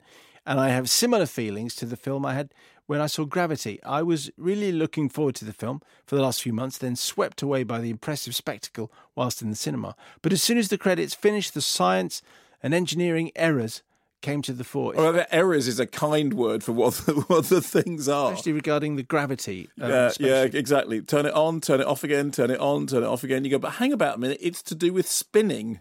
However, in the quieter or romantic/creepy sections of the film, it's sexual politics that concerned me, and afterwards overtook the technical faults to be its biggest failing. And of course, because the trailers skirt over the whole thing, yeah. this makes it quite tricky to talk about spoiler-wise. Oh, no, but everybody knows what... Anyway, I do think that the filmmakers missed a trick, and the film would have been more interesting if the genders of the two main characters had been reversed. But sad to say, would Sony have then spent $100 million on it? It would have been even more groundbreaking if it had been two men or two women. Oh, well. Different universe. Or if it had been silent running when it's just Bruce Dern. Anyway, Mark, thank you very much indeed for the email. You can get in touch, mayo@bbc.co.uk. We should do some more hellos, because we were saying hello to Jason earlier. Okay. So we should say hello to Stephen Fry. Hello to Michael Sheen, who was just in that film. Hello to all various members of Fairport Convention. And we should say hello to Amma Asanti. Hello, Amma. Hello. Happy Christmas. Oh, it's another trick played by our Christmas grotto elf man. How are you both? Well, we're okay. I'm imagining you're in somewhere really exotic and fabulous, and it's like 38 degrees. I'm in exotic Denmark, sitting by a roaring fire at my parents-in-law's. Is that a little bit of hygge? A little bit. Because have you seen the number of hygge books? Hygge is everywhere, and I don't understand that. Do they actually? And is it a big thing in Denmark, or is it just the Brits talking about hygge in Denmark? I think it's big enough here. I haven't partaken in any way, but yeah, I think it's big enough here. I think the Brits is probably bigger for the Brits. Amma, did you experience hygge in the lovely Isle of Man where you were filming Where Hands Touch? Did not. I was on a schedule from hell, let me tell you. Fighting the daylight like there's nobody's business, because it's kind of half-day daylight, as you know, at the moment. Mm-hmm. But I was happy to be there, as always, and happy to come back with the second film. Is it all finished? Are you done? I'm so done. I am so done. It's in the can. It's like been a goal for over a decade, and it's now in the can. And you're going to edit it. How long's that going to take? But I won't be delivering till the summer, around about July. So when will we see it, Amma? 2018, probably around the beginning of 2018. Wow! So a whole year away. Yeah, absolutely. I did 3 films in 4 years, and then the final one will be the one that takes a while to come out, I think. And how do you, we're just, a few weeks away from United Kingdom having opened, and as far as I could see, universally acclaimed as a jolly good thing. Made my top 10 of the year. Thank you so much. Obviously made Mark's top 10 of the year, which is the ultimate accolade. And how do you see it now, Emma?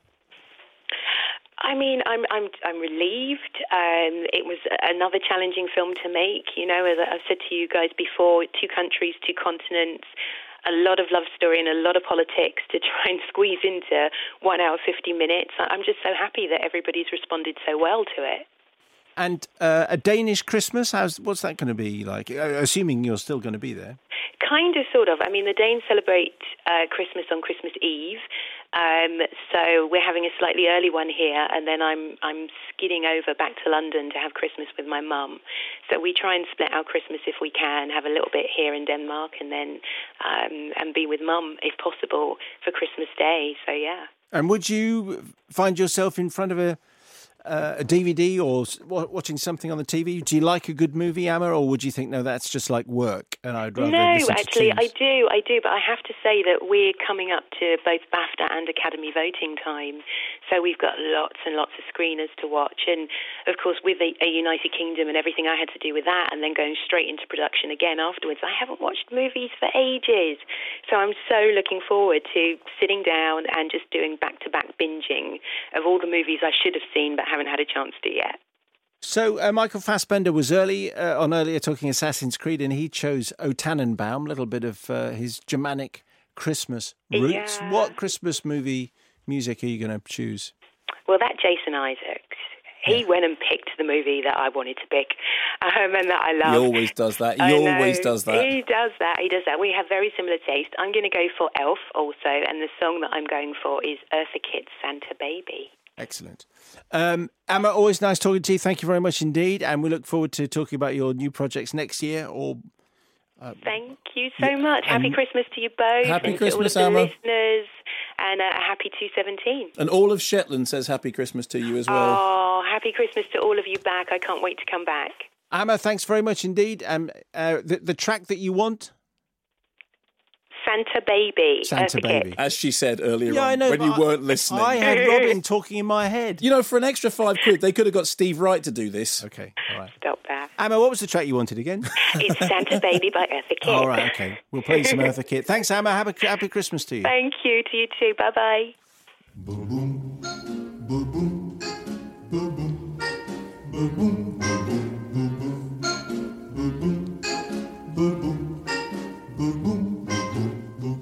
Santa baby, just slip a sable under the tree for me. Been an awful good girl. Statutory podcast music interruption. I'm saying this so we can continue playing this music. We are sorry for interrupting this music. Mandatory podcast music interruption. Santa baby, a 54 convertible to light blue. I'll wait up for you, dear Santa baby, so hurry down the chimney tonight. Statutory podcast music interruption. I'm saying this so we can continue playing this music. We are sorry for interrupting this music. Mandatory podcast music interruption. Of all the fellas that I haven't kissed, next year I could be just as good if you check off my Christmas list. Santa baby, I want a yacht and really... Statutory podcast music interruption. I'm saying this so we can continue playing this music. We are sorry for interrupting this music. Mandatory podcast music interruption. A little bit of Eartha Kitt, as chosen by Amara Santi, for our special Christmas show, Michael Fassbender. And we still have a top guest before we finish with, and some more of your choices as well, choosing some good Christmas music from Christmas movies that we have loved so much. In fact, in some cases, have never heard of, but it's just a good excuse to get the track on. I'd just say I can hear the cheese in your voice as you say that sort of thing. The Christmas movies from movies we have loved. Okay, I don't know quite how to take that. Badly. Okay, I'll take it badly. TV movie of the fortnight. The fortnight. This time next week we're doing a best of special. But it could be of the week because... I don't know, because what? Because it's something out this week and not out next week. Mark Taylor. It'll either be Saving Mr. Banks because of the magnificence of Emma Thompson, plus the Mary Poppins connection, or The Wonderful Pride because you can't keep an old trot down. Both premieres, both on BBC Two, both on at a time that people may actually watch them. Paul Green says, obviously, Mark will go for Sex and the City 2 as he got so excited about reviewing it. In the minute possibility he won't, he will choose the excellent Pride or Duke of Burgundy. Duke of Burgundy is fabulous. Mark will probably choose Saving Mr. Banks because it's practically the perfect film for him in every way. I'll be watching Ethel and Ernest, second mention of that today, and if deemed suitable, probably have it on hard rotation for my son, who is a big fan of Raymond Briggs. Claire Anderson, what a list. I most certainly will not be choosing E.T. as it scared the life out of me as a child. Really? It continues to do so to this day. Oh. I'd choose It's a Wonderful Life as I think the world could use some cheer. Mark will choose Saving Mr. Banks because of Emma. And Simon will choose Muppet Christmas. The way you said that was because of Emma. Excuse me. And Richard Norton.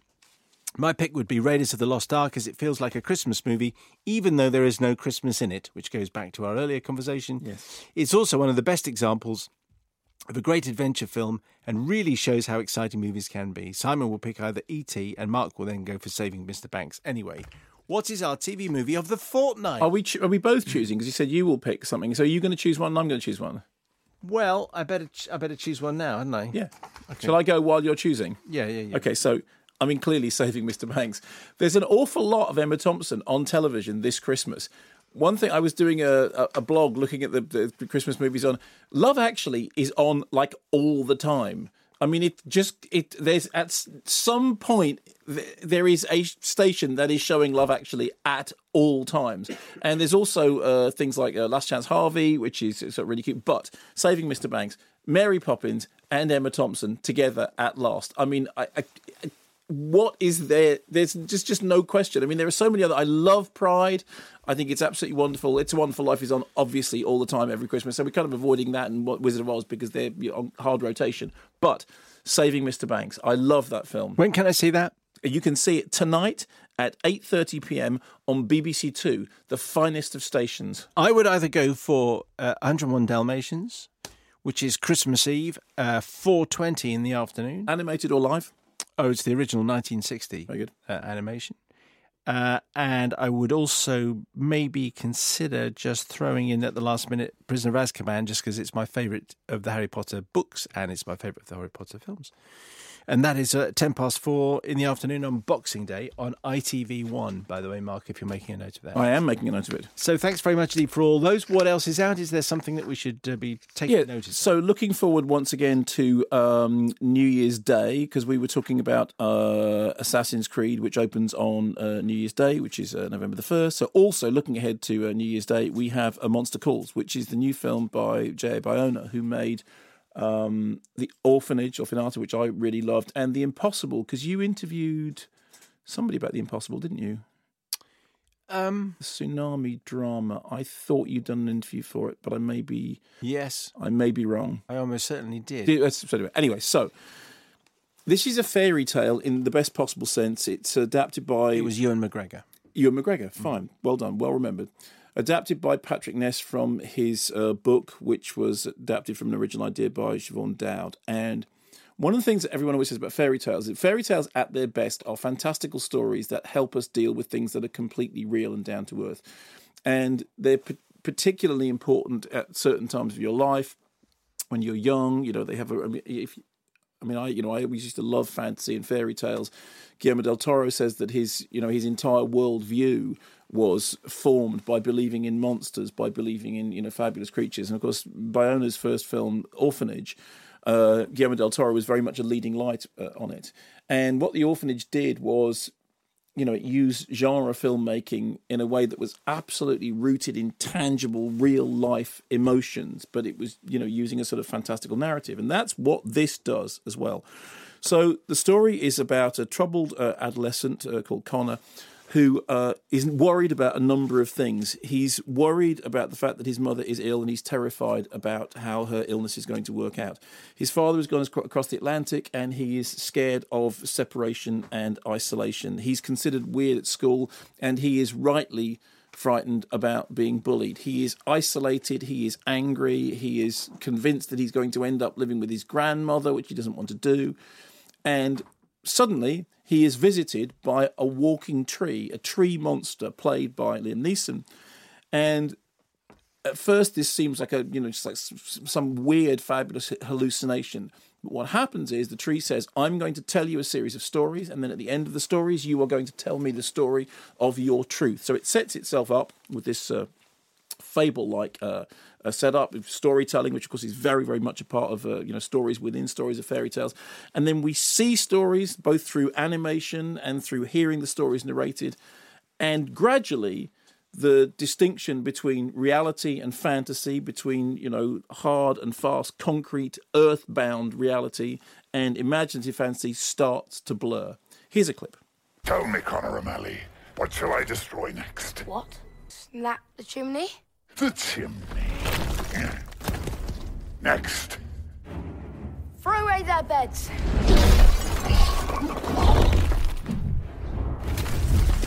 Smash the furniture.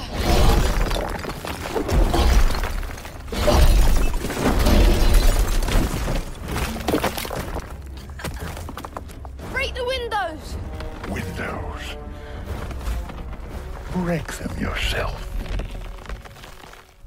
Come on.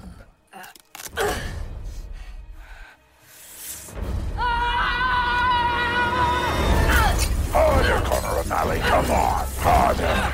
That's it. That's it. Yes. Feels good, doesn't it? Yes. Now, you get a sense from that of the sort of the fantastical nature of it and the fact that those sequences are, full-blooded and very, very well realised. But also, what makes it work in the way it does is that it is, as I said before, completely grounded in reality. And the very best sort of fairy tales are used to address problems and to suggest ways of, moving through them and of healing and perhaps, moving on beyond things which we're frightened of facing. And the whole film is really about facing your fears. And I thought it was really rather fabulous. I think Werner has a terrific sense of that magical realism, of making something which is completely, fabulous, but also seems very tangible and very real. The way in which the animated sequences intersperse with the live-action sequences is beautifully done. There are some great performances, not least by Felicity Jones as the mum. I mean, it's funny because I saw this in the same week that we saw Star Wars. So there is she in one moment, and at the end of the interview that you did with Rogue One, with Felicity Jones of Rogue One, you said at the end, and there's no time to talk about Monster Calls, which is a shame because I would have loved to have heard her talking about it. Obviously, there was so much to talk about with Star Wars. But, I mean, there is somebody who is at the top of their game, being in these two very, very different movies, but both of which achieve what they set out to achieve in really sort of winning fashion. And the other thing I should say is that this is not just me. I've spoken to a number of people who have the same thing, that if you can get through a Monster Calls without floods of tears, then you're a tougher person than I am. I thought it had the grit and the heft of the impossible. I thought it had the imagination and the intelligence of The Orphanage. I thought it was a really nimble and supple adaptation of a literary source that is put on screen in a way which makes complete sense. And it had heart. I mean, it had real, proper heart. And it was very, very moving and very, very magical and very touching. And take tissues because you are going to cry.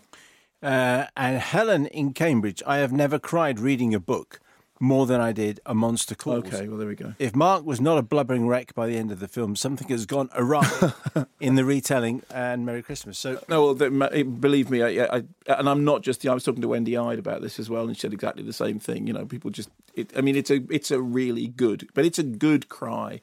Julie, on this email, it's a beautiful film, but one that affected me greatly. I cried during the film and had to sit quietly for several minutes at the end to compose myself. However, on leaving the cinema, I fell apart again and sobbed in my husband's arms in the middle of the street. This more than 20 years after Connor's truth was my truth, albeit that I was an adult at the time. Very well acted, particularly Lewis McDougall, who plays Connor. He's terrific. Only now, 3 weeks after watching the film, am I able to think about the film without losing my composure. So it's interesting. It sounds a bit like when we were talking about Arrival. It's a film that you come out and you want to talk about, and it's a film that stays with you. You really do, and you want to think about it. You want to let it settle, and you want to, and it is very, very moving, and it's really quite remarkable. Well, Patrick Ness writes extraordinary stories. Yeah. So how fantastic that it's turned out to be such a good film, such a fine film. You instantly will love it. You will absolutely love it. Are you sure? Yes, I am. I would bet anything that you will absolutely love it. It's added to the list. So it's 11 minutes to 4. We have one more piece of music which we'll get to, chosen by one of our top celebs from the year. But what else might we go and see? Okay, so let's do Silence, which is the new film by Martin Scorsese. Obviously, there's been an awful lot of press coverage about this, and it's a major awards contender. A film which he's been wanting to make for some time, ever since dating back to Last Temptation of Christ, adaptation of Shisako Endo's historical novel from 1966, which has, of course, been filmed before. So after the debauchery of Wolf of Wall Street, this is a story basically about deeper, more spiritual matters. 17th century, we have two Portuguese priests, Father Rodriguez and Father Grupo, played by Andrew Garfield and Adam Driver, who become an army of two, travelling to what they refer to as the ends of the earth, to Japan, where hidden Christians are being persecuted, forced to apostatize, to renounce their religion on pain of torture and death.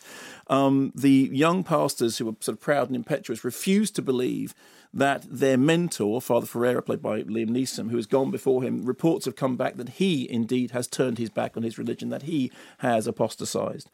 And so they go out there sort of young and idealistic into this world that they don't really know anything about. And then the whole film becomes a very complicated debate about monotheism, about politics and religion, about faith and spirituality in the face of persecution and torture, about what gestures mean and what they don't mean, and about how one deals with those questions in the absence of a response from the Almighty, in the silence of the title of God. Here's a clip. Don't speak to me. You have no right to speak to me. Oh, I do. Because you were just like me. You see Jesus in Gethsemane and believe your trial is the same as his. Those 5 in the pit are suffering too, just like Jesus. But they don't have your pride. They would never compare themselves to Jesus. Do you have the right to make them suffer? I heard the cries of suffering in this same cell, and I acted. You excuse yourself! You excuse yourself! That is the spirit of darkness! And what would you do for them? Pray and get what in return? Only more suffering. A suffering only you can end. Not God! Go away from me! I pray too, Rodriguez. It doesn't help. Go on, pray.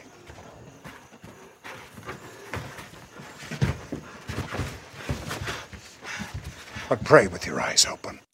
You said when you heard that voice, that sounds like Liam Neeson. And I said, that's why I said Liam Neeson. But unless I said something else, but my brain definitely said Liam Neeson. So that is Liam Neeson, the second film that we're talking about this week. So this is an interesting case. I have to say that I am not entirely of the opinion that it's the masterpiece that some people think it is, although I think that there is much to like and much to admire about it. It's clearly Scorsese's most personal work since Mean Streets. It's, as I said, it's a film which he describes as dealing with faith and doubt, weakness and the human condition. And so it's weighty subject matter, and it's something which he's been trying to do for a long time and has had a very hard job getting to the screen. I think the things that work about it are it's shot with none of the sort of frenzied urgency that you think of often with, Scorsese's kinetic camera work. We are looking at these misty underworld vistas, Taiwan doubling for Japan, a series of very sort of arresting devotional tableau. And even the scenes of torture, which have been referred to by some people as sort of borderline torture porn, are somehow given a weird sense of serenity by the placidity of the camera, which actually, oddly and perversely, increases the sense of suffering. In the lead roles, Garfield and Driver do solid work, although for my money, speaking English with a very slight Portuguese inflection is not something which benefits the dialogue that they are delivering, which is, of a very sort of serious nature. And occasionally that felt to me like that wasn't quite working. Also, it's odd because what happens is that Adam Driver, with these very, very angular features, who's a very sort of interesting character, increasingly becomes sidelined. And Andrew Garfield's character, who has these delusions, as you heard in that clip, that he basically sees himself as a Christ-like figure. At one point he's looking in a river and he sees a reflection of a painting of Jesus looking back at him, and the whole film is about whether or not his devotion to his faith is a matter of pride or whether his devotion to his faith is a matter of faith. And there's a long discussion about what it actually means to believe that something that you believe is right in the absence of anything else. There is also, during the film, quite explicit discussions about what it means to bring a religion or a theology or a thought system from one part of the world into another part of the world, and whether or not that's imperialistic, and whether or not there's a lot of discussion which Neeson's character talking about Japan being a swamp in which Christianity will not take hold, and Andrew Garfield saying absolutely not true, it can take hold, but it's to do with poisoning. There are, however, and there are some brilliant performances from the Japanese cast. Yusuke Kobuzako, who's brilliant as Kichijiro, who is this figure who is essentially almost like the Judas figure to the Rodriguez, played by Andrew Garfield. Tadanobu Asano is fantastic as the foil to the Inquisitor, who's played by Issei Ogata, who really gives this magnificent performance in which, in one scene, he appears to physically deflate. I mean, it's a real sort of textbook piece of brilliant physical performance. So all those things are great, and all those things are in the film's favour. The problem is that alongside all of that, there are sections in which firstly, I think the Garfield Driver stuff doesn't quite hang together with enough depth to carry the subject matter. Secondly, because of the way in which the thing plays out as a sort of theological, political argument, there are inevitably sections which feel, it's a labour of love, and it's loving, but it's also laborious. And it is. You can admire the vistas, and you can admire the intent. The intensity you can feel dripping from it, but there are certain things about it as a drama, as a piece of cinema, that aren't the best of Scorsese. And when Scorsese is on fire as a cinema director, almost no one can touch him. So I think that it's a very admirable project with some terrific performances, some performances that are okay, some problems with wrestling that material onto the screen, definitely some languorous moments, but substance and borne aloft by the director's faith in the subject matter, even when the film itself, I mean, like the two characters in the film falters as it reaches for some form of eternal truth. And it is a flawed film, much in the way that its central characters are flawed. Does it need an Ennio Morricone? Kind of a mission kind of thing? No, in fact, funnily enough, there's almost no music at all. And what music there is usually drowned out by whispered conversation or by the sounds of nature. And that actually itself becomes a very important part of the story itself about whether the devotion to nature itself is inherently anti-Christian. And what's the conclusion? You'd have to see the film because I can't sum that up in a, thank you very much. The conclusion is there's much to be said on both sides. So on the one hand this. On the one hand this, on the other hand that. Okay. So thank you to everyone who's chosen some music throughout the programme. And thank you for the contributions, many of which obviously we didn't get to because of lack of time. But before we go, one more person wants to choose some Christmas movie music. So here is a special message just for you from our old friend, Benedict Cumberbatch. Merry Christmas. Have a wonderful, wonderful time with your families and friends, and a Happy New Year. My favourite Christmas song would be, I've forgotten the name of it. New York Fairy Tale, the Pogue song. That's the one I love. I never remember the right title. Fairy Tale of New York. Fairy Tale of New York, yeah.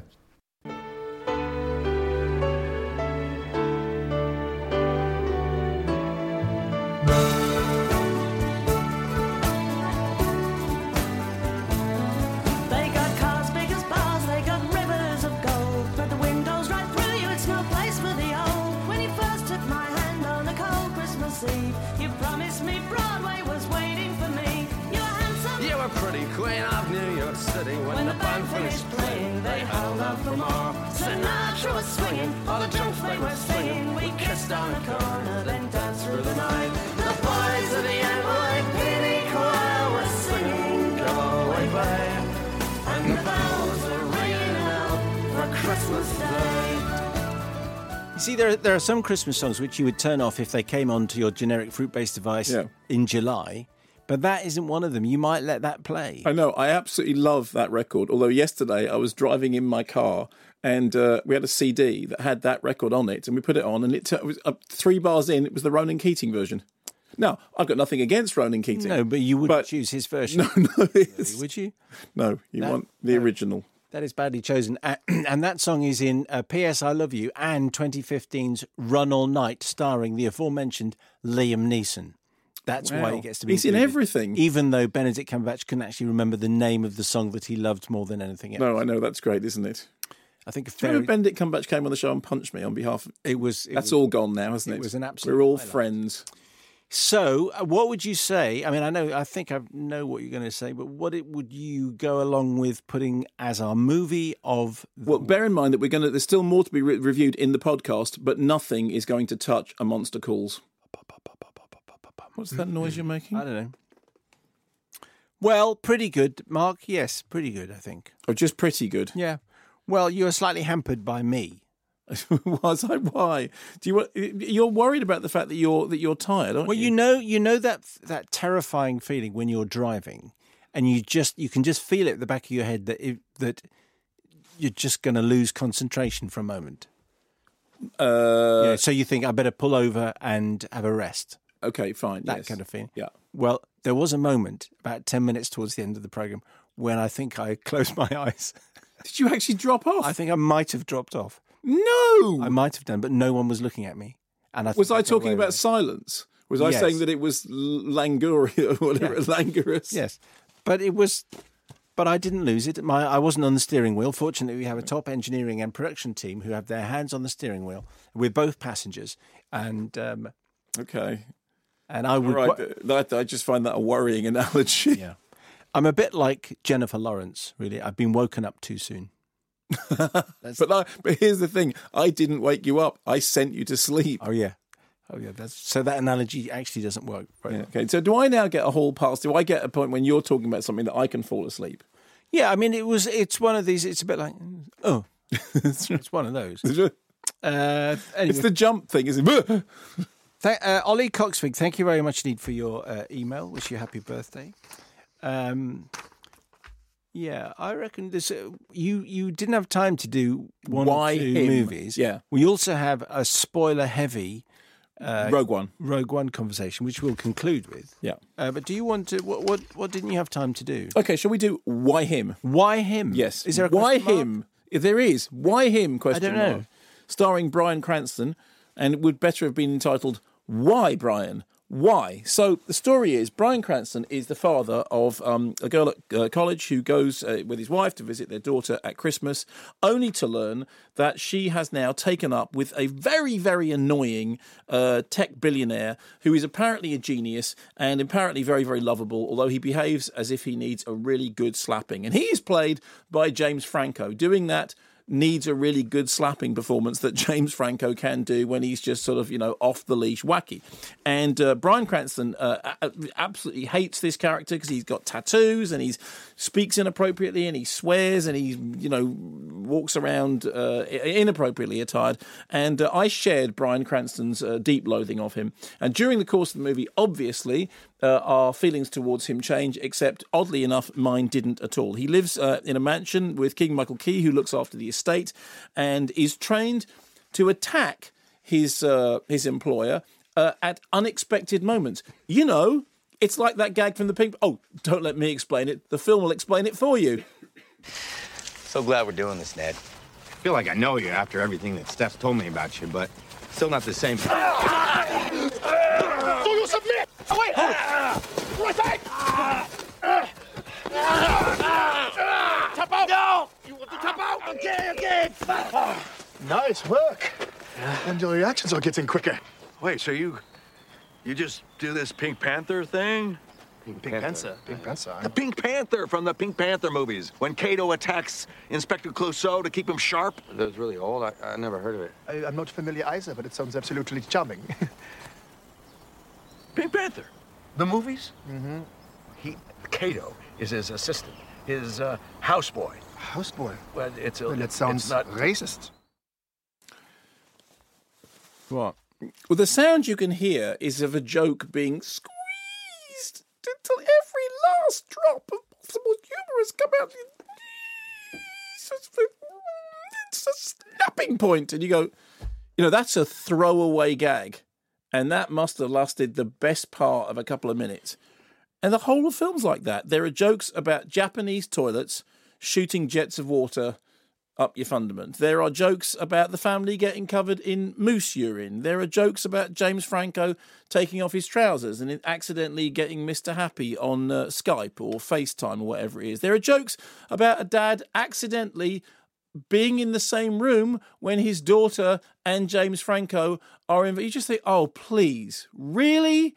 And all the time I'm watching it, I'm thinking, okay, well, just James Franco does this. I mean, James Franco's done some interesting stuff. I really liked Interior Leather Bar, although that's, You really like what? Interior Leather Bar, the film that James Franco made about the missing 40 minutes of cruising. Have you never seen that? No. No. I don't think I'm going to. The William Friedkin film the William Friedkin film Cruising was, a lot of it which is set in these, the sort of heavy leather clubs in New York. And according to Friedkin, when it first went, I can do this because it's a podcast, so time isn't an issue. When it first went to the censors, the MPAA, they said you've got to cut all this stuff because this is like a triple X rated movie. And so Friedkin said that he cut 40 minutes out of the film.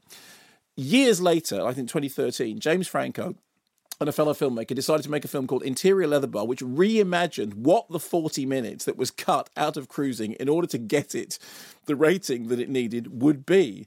And Friedkin tells this brilliant story that Franco rang him up at one point after the film had been finished, right? And Franco rang him up and said, Mr. Friedkin, the 40 minutes that's missing from Interior Leather Bar? And Friedkin said, yeah. He said, what's in it? And Friedkin went, well, haven't you already made this film? And Franco went, yeah, but I just wanted to know. So anyway, but it's quite an it's an interesting. I mean, it's an indulgence, but it's an interesting indulgence. It's a bit eye-watering in places. Anyway, back to Why Him. I would rather watch Interior Leather Bar than I would watch Why Him. It's directed and co-written by John Hamburg, who has credits on the Fockers movies and the Zoolander movies. And frankly, this makes Zoolander 2 look like a vintage period Woody Allen. It's depressing because all the time I was watching it, I just kept thinking, Bryan Cranston, do you need to be doing this? Surely there are, I mean, Trumbo and, Breaking Bad and even that weird kidnapping film that I quite liked. Why this? And wasn't Jason in that one? In the weird kidnapping film? Yeah. No, you're thinking of a different weird kidnapping film. Yes, no, not that one. He was in that one, but there's another one. Also with Alice Eve, with him and Alice Eve, which it'll be Man Looks thing up on the internet. Dan Hall is 17 and in Manchester. Yeah. I feel it's my duty to share with the church an uplifting piece of education-related wittertainment. As a student at a sixth form college, I experienced the weekly joy and enlightenment that is general studies. Did you have that? I did have general studies, yeah. It's first thing on a Monday morning. Very general. I was walking to we had make your own homemade wine in general studies. Yeah, so first thing on Monday morning, I was walking to the prefab box classroom, pessimistically wondering what obscure topic would be thrown out of the general studies random topic generator this week. However, it was a pleasant surprise to discover that, as it's the last week of term, we were in fact doing a Christmas quiz. This became an even more enjoyable thing as we got to a round of films of 2016. One of the films we had to guess was, in fact, one of Mark's favourites, Dirty Grandpa. Then my general studies teacher remarks, if any of you watched Mark Kermode's 10 Worst Films of the Year so far video, you will have seen this film. I made eye contact with my teacher. Miss, do you listen to the... I get the nod of approval. I call out, hello to Jason. I get the response, hello to Jason. Is this heartwarming podcast-related bonding not just what Christmas is really all about? A big shout out to Ms. Tattersall and, of course, to Jason. It's just a nice little... lovely. It's really nice. There in the high-pressured classroom situation, two people realise they listen to the same podcast. It's lovely, isn't it? It's very lovely. Ship signalling light. Cold Comes the Night is the film that I was thinking of. The film that you're thinking of is Infiltrator, isn't it? Something like that. Because didn't Jason come on to talk about it? Yeah, even though he's in it for 10 seconds. And they're good. They're a good 10 seconds, but... Right. We have got to that point where we talk about the DVD of the week of the year.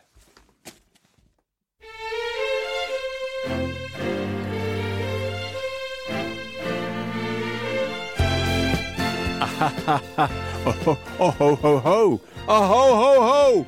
Oh no! Christmas is the day after tomorrow, depending on when you're listening to this. It might be. But there's still time for those last-minute gifts, and we're here to help. This week, we've collated a list of all the DVDs of the week and asked you to tell us what. What? You've asked you to what? Yeah. Asked you to tell us who the DVD. Okay. Do you want to start again? Thank you. Please start again. They're not starting again. No, now everyone will hear. This week we've collated a list of all the DVDs of the week and asked you to tell us who the DVD would be perfect for. For whom the DVD would be perfect. That's been my problem. I am out loud correcting your grammar. And I am not exactly fine. So I want one which says I am out louding correcting your grammar. Lead. It's DVD of the week of the year. The Gift Guy. Daniel Pacey says Sicario would be perfect for the multiple mobile phone wielding drug dealers that disrupt Simon's cinema visits. Correct. Warcraft would be perfect to give to your worst enemy because it is so awful. Dave Munro. It's not. I'm sorry. It's not. And you can all stop thinking that right now. Or there'll be no tea. Dave Munro, Zootropolis for the whole family because it's a perfect post-lunch, post-HRH movie. James King, but not that one. Green Room would be perfect for Trekkies who want to see Chekhov versus Picard. Keith Fraser, Embrace of the Serpent would be perfect for those relatives, friends, in-laws who like to tell you in excruciating detail about their spiritual eco-holidays, learning the simple wisdom of the noble ethnic people. Elliot Cohen, High Rise can double as a Christmas and flat-warming present. No, it can't. Absolutely no, it can't. And Dave Pascoe, I would that it were Hail Caesar, a bit of biblical epic for Christmas. But lo and behold, what is our DVD of the week of the year? I'm going for the Blu-ray release of The Ninth Configuration. Ooh, which is a film from several years ago, and I'll tell you for why. The Ninth Configuration is one of my favourite movies ever. And it's one of those classic cases of a movie. It's written and directed by William Peter Blatty, who also stars as Captain Frome. And it was made after The Exorcist, but he started out as a comedy writer. And he was very well respected for his comedy. In fact, he wrote Shot in the Dark, co-wrote Shot in the Dark, the Pink Panther movie, the best Pink Panther movie. And then he made this thing, The Ninth Configuration, which is based on a novel that he had written before The Exorcist turned him into a horror writer, called Twinkle Twinkle Killer Kane. And it's a brilliant film discussing the nature of God and religion, all played out with a group of inmates in a Gothic castle being ministered to by Stacy Keach, who is nominally the psychiatrist, but there is something weird going on. And it's immensely quotable. It has a fantastic score by Barry Dvorzen. It's really funny, really properly laugh-out-loud funny, really strange. It has the most extraordinary third act. It's a genuine gem, and it was completely ignored when it first came out, except Barry Norman in the heyday of that programme loved it and said it's a really, really good film, and that was when I knew he was something special. Excellent. Well, you've been fabulous, and we have one more special treat before we go, and that is, of course, we've got our big Star Wars coming. Well, it's not that. Yes. We're just going to read out some stuff and say what happens in the movie. This is the theory being. I love the way that we've made that into something special. But reading out some stuff. Because most people who are really, really, really keen will have seen it by now. There'll be some people who are still waiting for later on in the holidays. Yeah. And we're telegraphing it quite appropriately. In fact, if you and me... It's in the Telegraph. It's in the Telegraph. It's like a cross-promotion. That's right. So if you and me saying it isn't enough, here's a special 1 minute and 17 seconds worth of stuff written in red.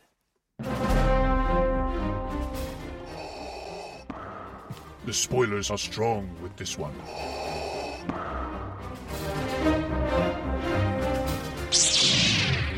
Spoilers do not concern me, Admiral.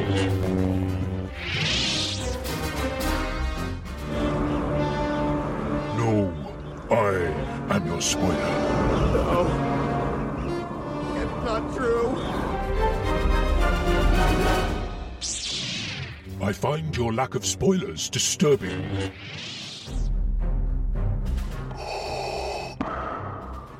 How do you do a spoiler-tastic Rogue One special?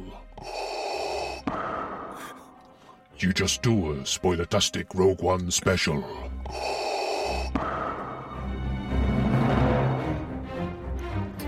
He was enjoying himself rather too much. Yeah, I think so. And that actually was James Earl Jones. I mean, it was. He cost a fortune. The reason that the rest of the show is done on a shoestring is that we paid everything to get James Earl Jones to do that. Well, that was producer Simon, who likes to big his part up just a little bit. So I'm just going to read some stuff, and then you can interrupt the way you do. And there are spoilers here. Yeah. This is just to be clear. Things that there are happen. Spoilers in this thing. PC Simon Andrews. Is this a spoiler? Please allow me to offer a stern-voiced evening all from the police officer's portmanteau of the church. Just a brief input towards your impending spoilerific Rogue One discussion. Yeah. Whilst I was blown away by the CGI work that had been used, and I get to this point and I'm thinking this is now going to be a bit like swimming in the nude when you're the only one. Okay, it just feels even really, saying it out loud feels wrong. Yes. No, go on. CGI work that had been used to create Peter Cushing as You said it. You said it. You said it. Felt attempting to recreate this trick for the Princess Leia cameo fell rather flat. Mm-hmm. The rendering was a lot less convincing, and the use of a body double or some clever camera work would have been a lot more successful. Having said that, the closing 3-minute chase sequence of the movie has me in a cold sweat, and I will watch it again. I will necessitate a further visit to the cinema to watch it then. Thank you, PC Simon. Jacob Hirschkorn. Thank you, Jacob. 13-year-old from Whetstone. Whetstone? The Tots and Wet? Eh? Well, I was up that way. The Tots and Wets. In fact, on the back of the first Madness album, it says thanks to the Tots and Wets. Rogue One is now not only my favourite Star Wars film, but my favourite film full stop. I have seen it twice, and I enjoyed it intensely both times.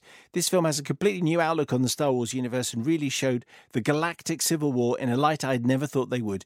You get to see that the rebels are not the angels that they are portrayed in the original trilogy, and that Star Wars is actually set during a period of war. The thing that most surprised me in this film is that I was actually upset by the deaths of a character that I had only really known for less than 2 hours. Yeah. I was on the verge of tears when KTSO finally gave in to the stormtrooper blasts, when the grenade landed next to Bodhi, and he's just had the look on his face that said, I have redeemed myself, I am ready for the inevitable. My favourite character was K2SO because he was just so funny throughout the film. He also turned out to be a caring and selfless partner. My favourite scene was probably Darth Vader's rampage at the end, because it shows why he was so feared by everybody in a way that the originals never did. One more? Yes. And then you can talk. And then we can talk. Tom in Somerset. Good stuff. Unless you're falling asleep. Yes, good stuff, first of all. I can't fall asleep while I'm speaking. You know, I've done it. Okay.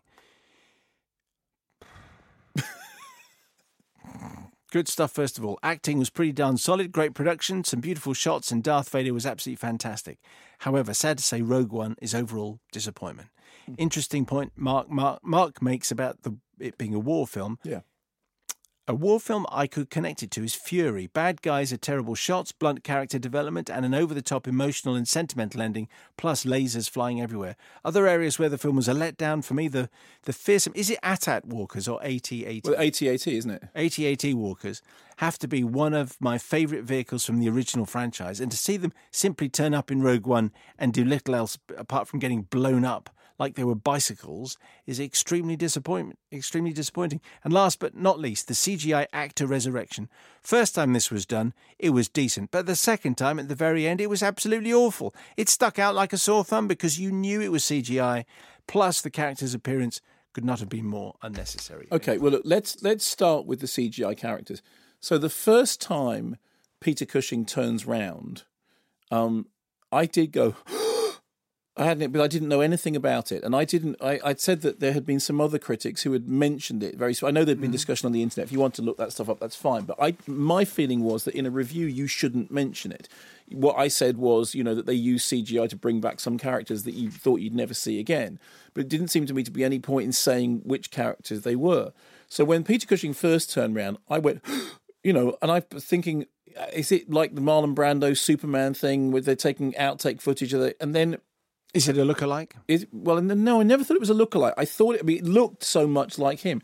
Then, when he started talking, because one of the things that the uncanny valley that they can't get mouths right, and it was the mouth that told you that it was, that it was simulacrum, that it was not a real thing. Yeah. And then I found that distracting, and that then bothered me because. Every time we came back to that character, I became obsessed with the way in which that character's mouth moved. Because some other people think it's the eyes.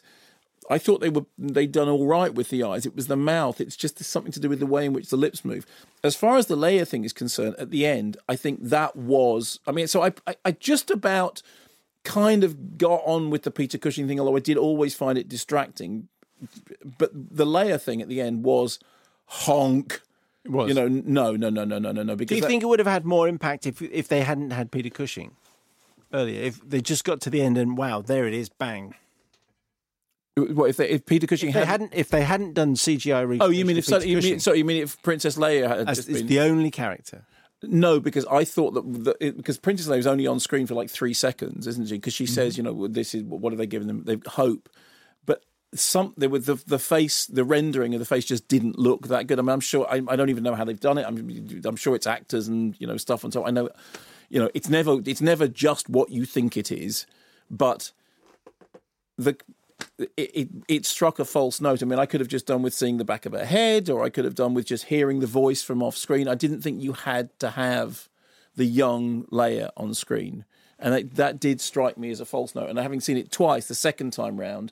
I thought it was a really big, particularly since the great thing about the film is that it's been so able to fulfill, because it's Dirty Dozen, it's been able to dispense with characters properly. So Riz Ahmed's, finally, that scene is brilliant.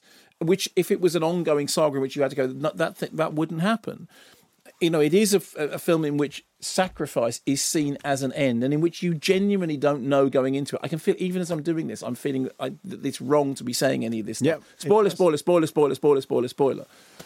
When they started, you started realising that, wow, they are actually doing this. They are taking major characters and giving them ends which involve them not making it, as you would do if you were doing a standalone war movie. I thought that was really well done. I really, really liked that. I'm feeling a little bit exposed. I know, it's weird, isn't it? I actually feel like, it's funny because I went to see the film with my son, and afterwards we came out and we were very, very specific about walking a long way away from the cinema before having any of these discussions. And then I found us even sitting down afterwards talking in slightly hushed tones because you feel like you shouldn't be saying it out loud.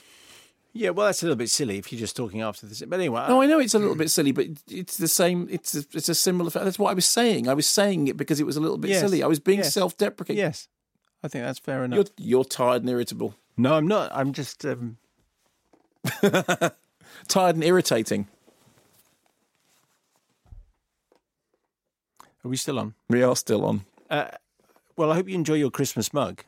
I do. I love my Christmas mug. I feel pathetic that I love my Christmas voucher. I got you an empty gift voucher. I mean, really, it was one of the nicest things you could have got me. That was really very thoughtful of you guys. So next Friday, it's our best of 2016. Some of our favourite reviews and interviews. Are you reading this off the screen? No, I just wrote that down. Did you? So what's in the best of 2016? Oh, I mean, hang on a second. Are we in it? Let me just check. There's an awful lot of stomach noises going on over here. Charlie Kaufman and Duke Johnson. Really? They're in the best of the year? Yeah. Wow. Ironically. That's okay. Side three. Side three is ironic. Hanksy, Streepy, Fostery, and many... Amma? Is she in it? Amory. She's in... it's so chock full of surprises. Toby Jones, I think, might be in there somewhere. Well, Toby's always in. Yeah. You couldn't do it without Toby. But anyway, it's going to be very good. Thank you very much, Steve, for listening, and we'll be back in a fortnight. So happy Christmas to you, Mark. I hope you have a lovely, lovely, lovely, lovely time, and I hope you get to watch all those movies that you said that you were going to watch but probably won't because you're washing up. Happy Christmas to you, Simon. How long is your mother's dog staying with you for? Like eternity. No, seriously, how long? Till Boxing Day. I love dogs. I love dogs. I absolutely love dogs. Just not that one. I'm sure it'll be all right in the end. But did your mum not wake up and deal with the dog? No. Because she's used to it? Because she's getting on a bit. Okay, fine. Anyway, now it's time to go. Fine. I feel like I don't want to go because I feel like we've got to the end of 2016-ish. Yeah, but look, it's been such a rubbish year. I mean, not on this show, and obviously I'm only talking about other things. So it's been, some would say, it's been quite a good year. Did you like my T-shirt then? It was promising. Yeah, a little bit hardcore for me. And that's it. Thank you very much, Steve, for listening. Thank you for downloading us every single week, and it's been fun being a part of your generic fruit-based device. I am so late. Oh, yes, have you got to go and do Radio 2? Yes, What are you playing on Radio 2? Exactly all the stuff that we've just been playing here. Wizard, Elton, but non-ironically. Shaky.